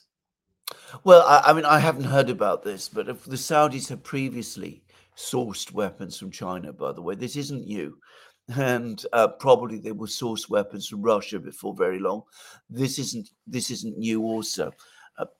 I get to say something about the arms trade in the Middle East. It's a very complicated and very dirty business because all of these countries buy far more weapons than they ever use, often at very inflated prices. And the reason they do that is not so much because they need these weapons, because generally they don't. Many of these weapons end up in warehouses and simply rot there.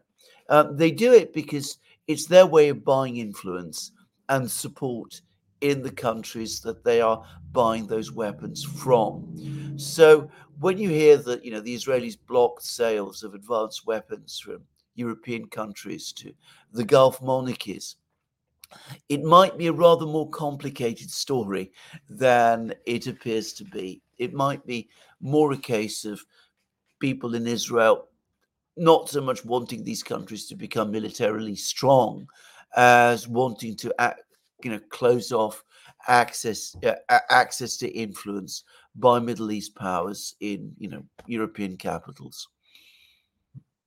Sparky says, make Ukraine Russia again. Sparky also says, don't even leave a patch named Ukraine, least it remain a NATO playground, carpetbagger money laundering, and becomes a BlackRock property and base for Bay of Pigs style invasion. There are more and more Russians are coming around to that view. Commander Crossfire says, watched the movie Armageddon recently. The U.S. truly had a brief window of time when the whole world looked to them. It could have been great, but greed and hubris turned the king corrupt. W. Lim says, Mersheimer has explained why the U.S. will never allow another regional hegemon, a near-peer competitor. It constrains U.S. freedom to act as it pleases. Exactly, but what a disaster that has proved to be for the United States and the world. Now it's not even possible for them to do it. I mean, it says they're not allowed. Well, who cares if the U.S. doesn't want to allow you to? They're doing it. They're doing it anyway. Yeah. Jeff Bickford, thank you for that super sticker. Jonathan, welcome to the Drag Community. Spock230 says Native Americans were monotheistic. The Great Spirit, Allah Akbar. I know nothing about these things. That worrisome you better says 2012 woke from a nap hearing the bricks in the wall. Had no idea that what that was going to mean until years later and heard of the BRICS nations. Go figure. Okay. All right, let's see here if we have some more questions to wrap up this live stream. Sparky, did we answer this one? Yeah. Russia's capabilities and improvements over the last 20 were not kept secret, but the US and other Western intel relied on reports originating in the 1990s, then copied and pasted each subsequent year. This is profoundly true. I mean, the Russian city I know best outside Moscow and St. Petersburg is Perm. And of course, in Perm, there's a big factory which makes aircraft engines. In fact, Perm is the center of aircraft engine design, jet aircraft engine design in Russia for civil aircraft. And it was entirely easy to see the work that was being done there. You could visit the factory if you wanted. I have a friend of mine who regularly visits Russian factories. He's an engineer. He's been to all of these places. He's been to Chelyabinsk. He's been to Ural Vagon Zavod, the big factory in Nizhny Tagil. I've never been there myself. But, these are not, secret facilities. That's why I say the failure of Western intelligence is astonishing, and it begs a multiplicity of questions. And they have a channel on YouTube. I mean, it's one of the only Russian channels still on YouTube, Combat Approved, where the Ministry of Defense just does entire documentaries on new Russian weapon systems. They've done this for years. And I used to watch them before the special military operation. It's like, sure, it's the best in the world. Of course, you would say that because this is the Russian government presenting their own equipment. But now you see it performing in the special military operation in almost everything, not everything, but almost everything that they presented in these documentaries, which you can still go and watch, is true. And if you watch that, you would have stopped in that. And they even explained, we focus on air defense and electronic warfare because NATO doesn't. They focus on air superiority. So we focused on this to balance it out. And now we see the effect of that on the battlefield. It's absolutely true. So it's a fascinating channel, by the way. Yeah. Ford Khan says, rest in peace, Lira. Never forget him and many others who have died in Palestine and everywhere else. Brian, nice to see you, brother. Looking fashionable as always. Mm-hmm. Thank you for that. Super chat. And Euro Gabor says, hello, Radio Duran. DJ Alex, could you play Dr. Alban? No Coke, please. I'm sending it for a guy called Alensky to have Difka with a message. Raise your hands up in the air while holding a white flag. Interesting comment. Tool Fate H says, could you speak about the Russian nuclear plant being built in Egypt, please? Very interesting project. It's a very interesting project indeed. And of course, it's in a kind of a way, it's a geopolitical return for Russia, because back in the 60s, they built the Aswan Dam. And they were heavily invested in Egypt at that time. And then they were pushed out. And now they come back in. And you see them building these big infrastructure projects. And it's going to make a huge change in Egypt's economy. They're building also an industrial park in Egypt. All of these things. And again, notice the difference. It's not financial aid.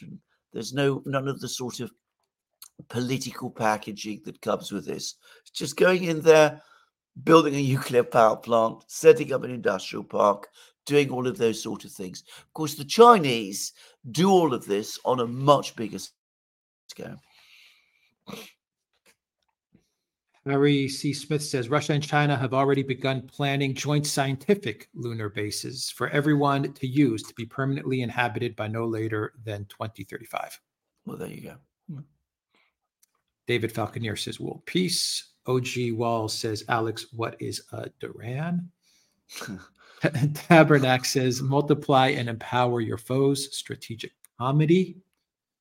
Paul Walker says, with North Korea being recognized as a nuclear power and with hypersonic missiles, will this be an added deterrent in the region? If so, when will Biden stand, back off. Great discussion. Thank you to all.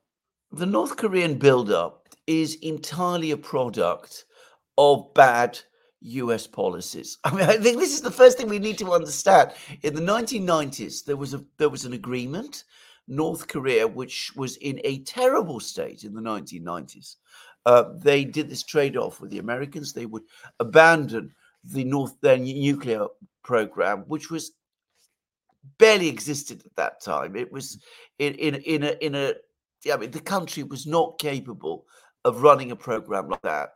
But they would end that. In return, the United States would open trade relations, would supply North Korea with pressurized water reactors. It all seemed to work. And then, of course, the usual people came along. They said, we can't possibly have an agreement of this kind with the North Koreans. We've got to achieve regime change in North Korea. The economy there is in a terrible state. All it needs is a push. And of course, the North Koreans, seeing all of this, seeing that agreement torn up, seeing the attempts again to change their government, they did exactly the thing that the United States said that it wanted to prevent. They developed nuclear weapons capability, and then a ballistic missiles capability, and now possibly a hypersonic missile capability, all at a speed which I think nobody in the United States ever imagined. And the extraordinary thing is that despite that total failure, the US persists towards North Korea with the same policies. So when Trump wanted to meet Kim Jong-un and come to some kind of an understanding with him, the entire foreign policy establishment worked overtime to prevent it. And now, of course, the North Koreans are talking with the Russians. Putin is supposed to be visiting North Korea fairly soon. I don't know where all this is going to lead to. I'm not particularly concerned about it myself. I don't think North Korea is looking for war actually in South Korea or Japan or anything like that. Why would it want to? But I think that North Korea is now an increasingly powerful country in military terms. And my own suspicion, my own belief is that this announcement by Kim Jong-un that he's not going to seek forceful unification with South Korea, I think what he is now going to start to do is he's going to focus more on domestic economic development. That is my own personal belief. Jerry Coogan says, we need to know each panelist's favorite ABBA song, please. I don't remember very much about ABBA, I must say. It was very much something I can remember from the 70s, but it's such a long ago. Wasn't there something, a Clown Queen or something like that? I really don't remember.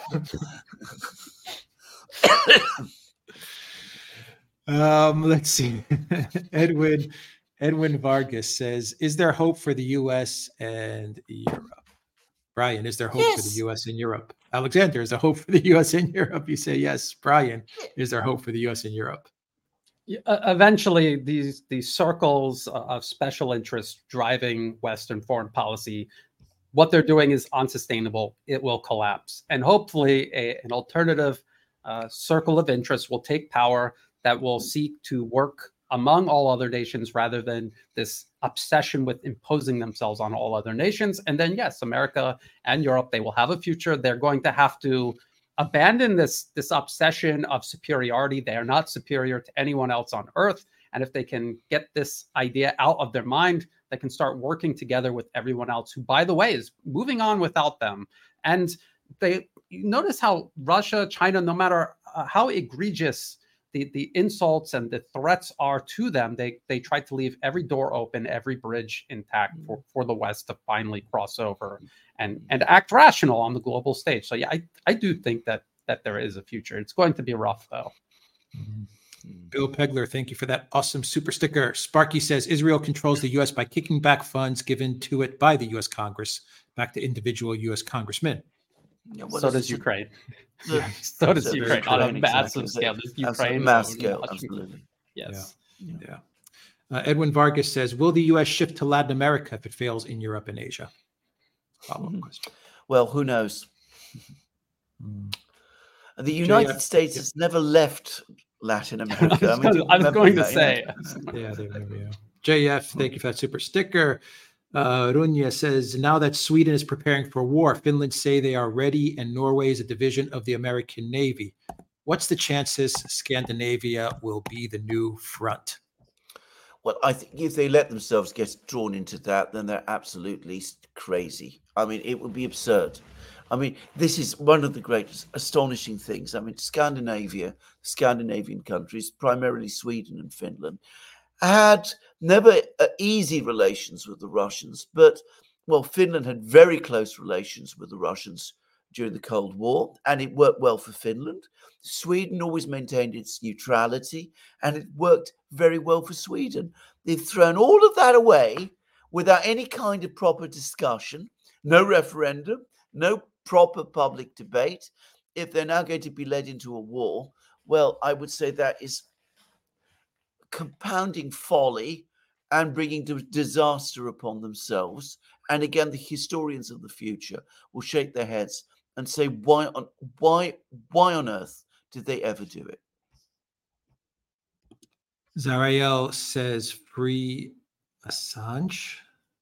Mm-hmm. And summer of 1970 says, Yemen is the best.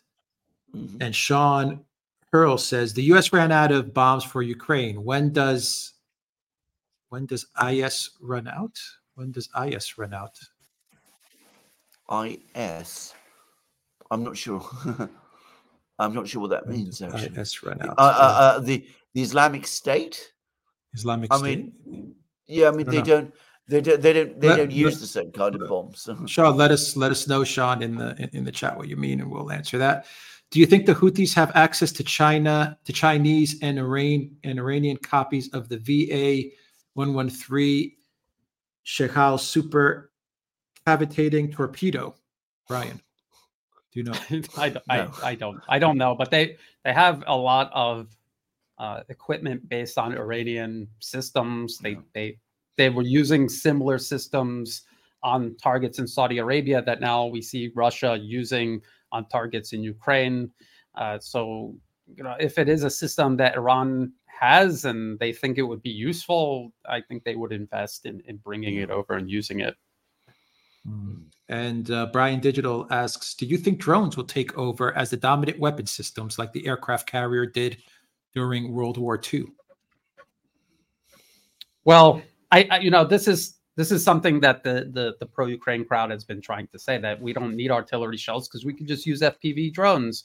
And to a certain extent, FPV drones can achieve things that artillery shells, even guided artillery shells, cannot achieve. The problem is there's certain things that only artillery can achieve. Alexander, you've mentioned this many times. Volume, just sheer volume, the area effect of artillery, that is something you cannot really achieve with FPV drones. You could only send a certain number of them up in the air at one time, unlike artillery, where you can just continuously pound an area day and night, as we've seen. So it enhances modern combat. I don't think it'll replace all aspects of modern combat. Okay, when does Israel run out of the bombs? Yes. Okay. Well, who knows? That's actually a good question, and I addressed this right after October 7th, and we all anticipated an Israeli retaliation. And I said at the time they most likely pace themselves, and that is exactly what they've done. This has allowed them to continue this operation in Gaza far longer than their previous operations, Operation Cast Lead and Protective Edge. And so they have their own military industrial base. They produce weapons, and they're fighting the Gaza Strip. It's not on the same scale as in Ukraine. So in theory, they could continue for quite a long time, a year or more, and that's what they've talked about doing. JC Only Hope, thank you for that super sticker. Brian Digital, thank you for that super chat. PF Coop says, what could Trump do differently to turn things around? Stop funding Ukraine. I mean, he made a lot of very good promises during his first presidential campaign, but then instead of draining the swamp, he populated it with the biggest swamp creatures on Earth, John Bolton, for example. And so, we have to ask ourselves, where does U.S. foreign policy actually come from? It comes from these corporate-funded think tanks, and Washington is just an interface between the foreign diplomats and the American public. And so, Trump, does he really have the ability to change things, even if he wanted to? I don't know. 12 Faith H says, great stream as always. Please thumb it up, folks. Thank you very much for that. And the final question, and thank you to Brian for sticking around and answering all these questions with us. J1416 says, how does the West support the argument that Putin basically wants to take over Europe? Where does this idea come from? I don't see much evidence. Well, there's no evidence, but it's just a resurrection of an idea that has been floating around Europe since the 18th century. Every 50 years, they come up with the legend that the Russians want to take over Europe. I mean, Napoleon justified his war against the Russians. By that, I mean, he was, and you have all these 19th century cartoons showing, the great octopus that is Russia with its tentacles extending across Europe. You got all these articles and books in the 19th century that were published at that time, making identical claims. Then, during the Cold War, it was also said there's, again, more cartoons, the bear, with its claws going to take over Europe. So, of course, it's just a revival of all of that. That's all it is. It's people look at the map, they see how big Russia is, and they think axiomatically, because it's so big, it wants to become even bigger, so it's going to come and gobble us all up. And that's just, as I said, it's dusted off whenever people need it. That's all there is to say. And they don't really believe it. And the biggest clue proving that is the fact that they've emptied their arsenals into Ukraine, leaving themselves defenseless. They know Russia's not interested in crossing their borders and taking over Europe. So I mean, that's the biggest clue for ordinary people. If they could just take a deep breath and take a step back, they could see that these people claiming Russia seeks to take over Europe. Well, why have they deliberately disarmed themselves if that was true? Yeah, very true. All right, we will end it there. New Durand coffee cup, not most, all, according to Lavrov. Well said. All right. I saw that today. Yeah. Thank you to Brian Berletic, the new Atlas. We have all of Brian's information in the description box down below, and I will also add it as a pinned comment. Sparky also says denazify Israel, and I think that's everything. That is everything. All right, Brian, any final thoughts before we sign off? No, just thank you so much for having me on. I really appreciate it. Great to have you on. It's great. Absolutely. It's been a great pleasure, as always, Brian, and for sharing your thoughts with us. Thank you. All right. We will end it there. Thank you to our moderators, Zarael and Gab, formerly known as GEC812, and any other moderators. I'm scrolling through to see if there were any other moderators that I missed, but thank you to our moderators for helping us out in this live stream. Thank you to everyone that was watching us on Odyssey, Rockfin, Rumble, the Duran.locals.com, and YouTube. Take care, everybody.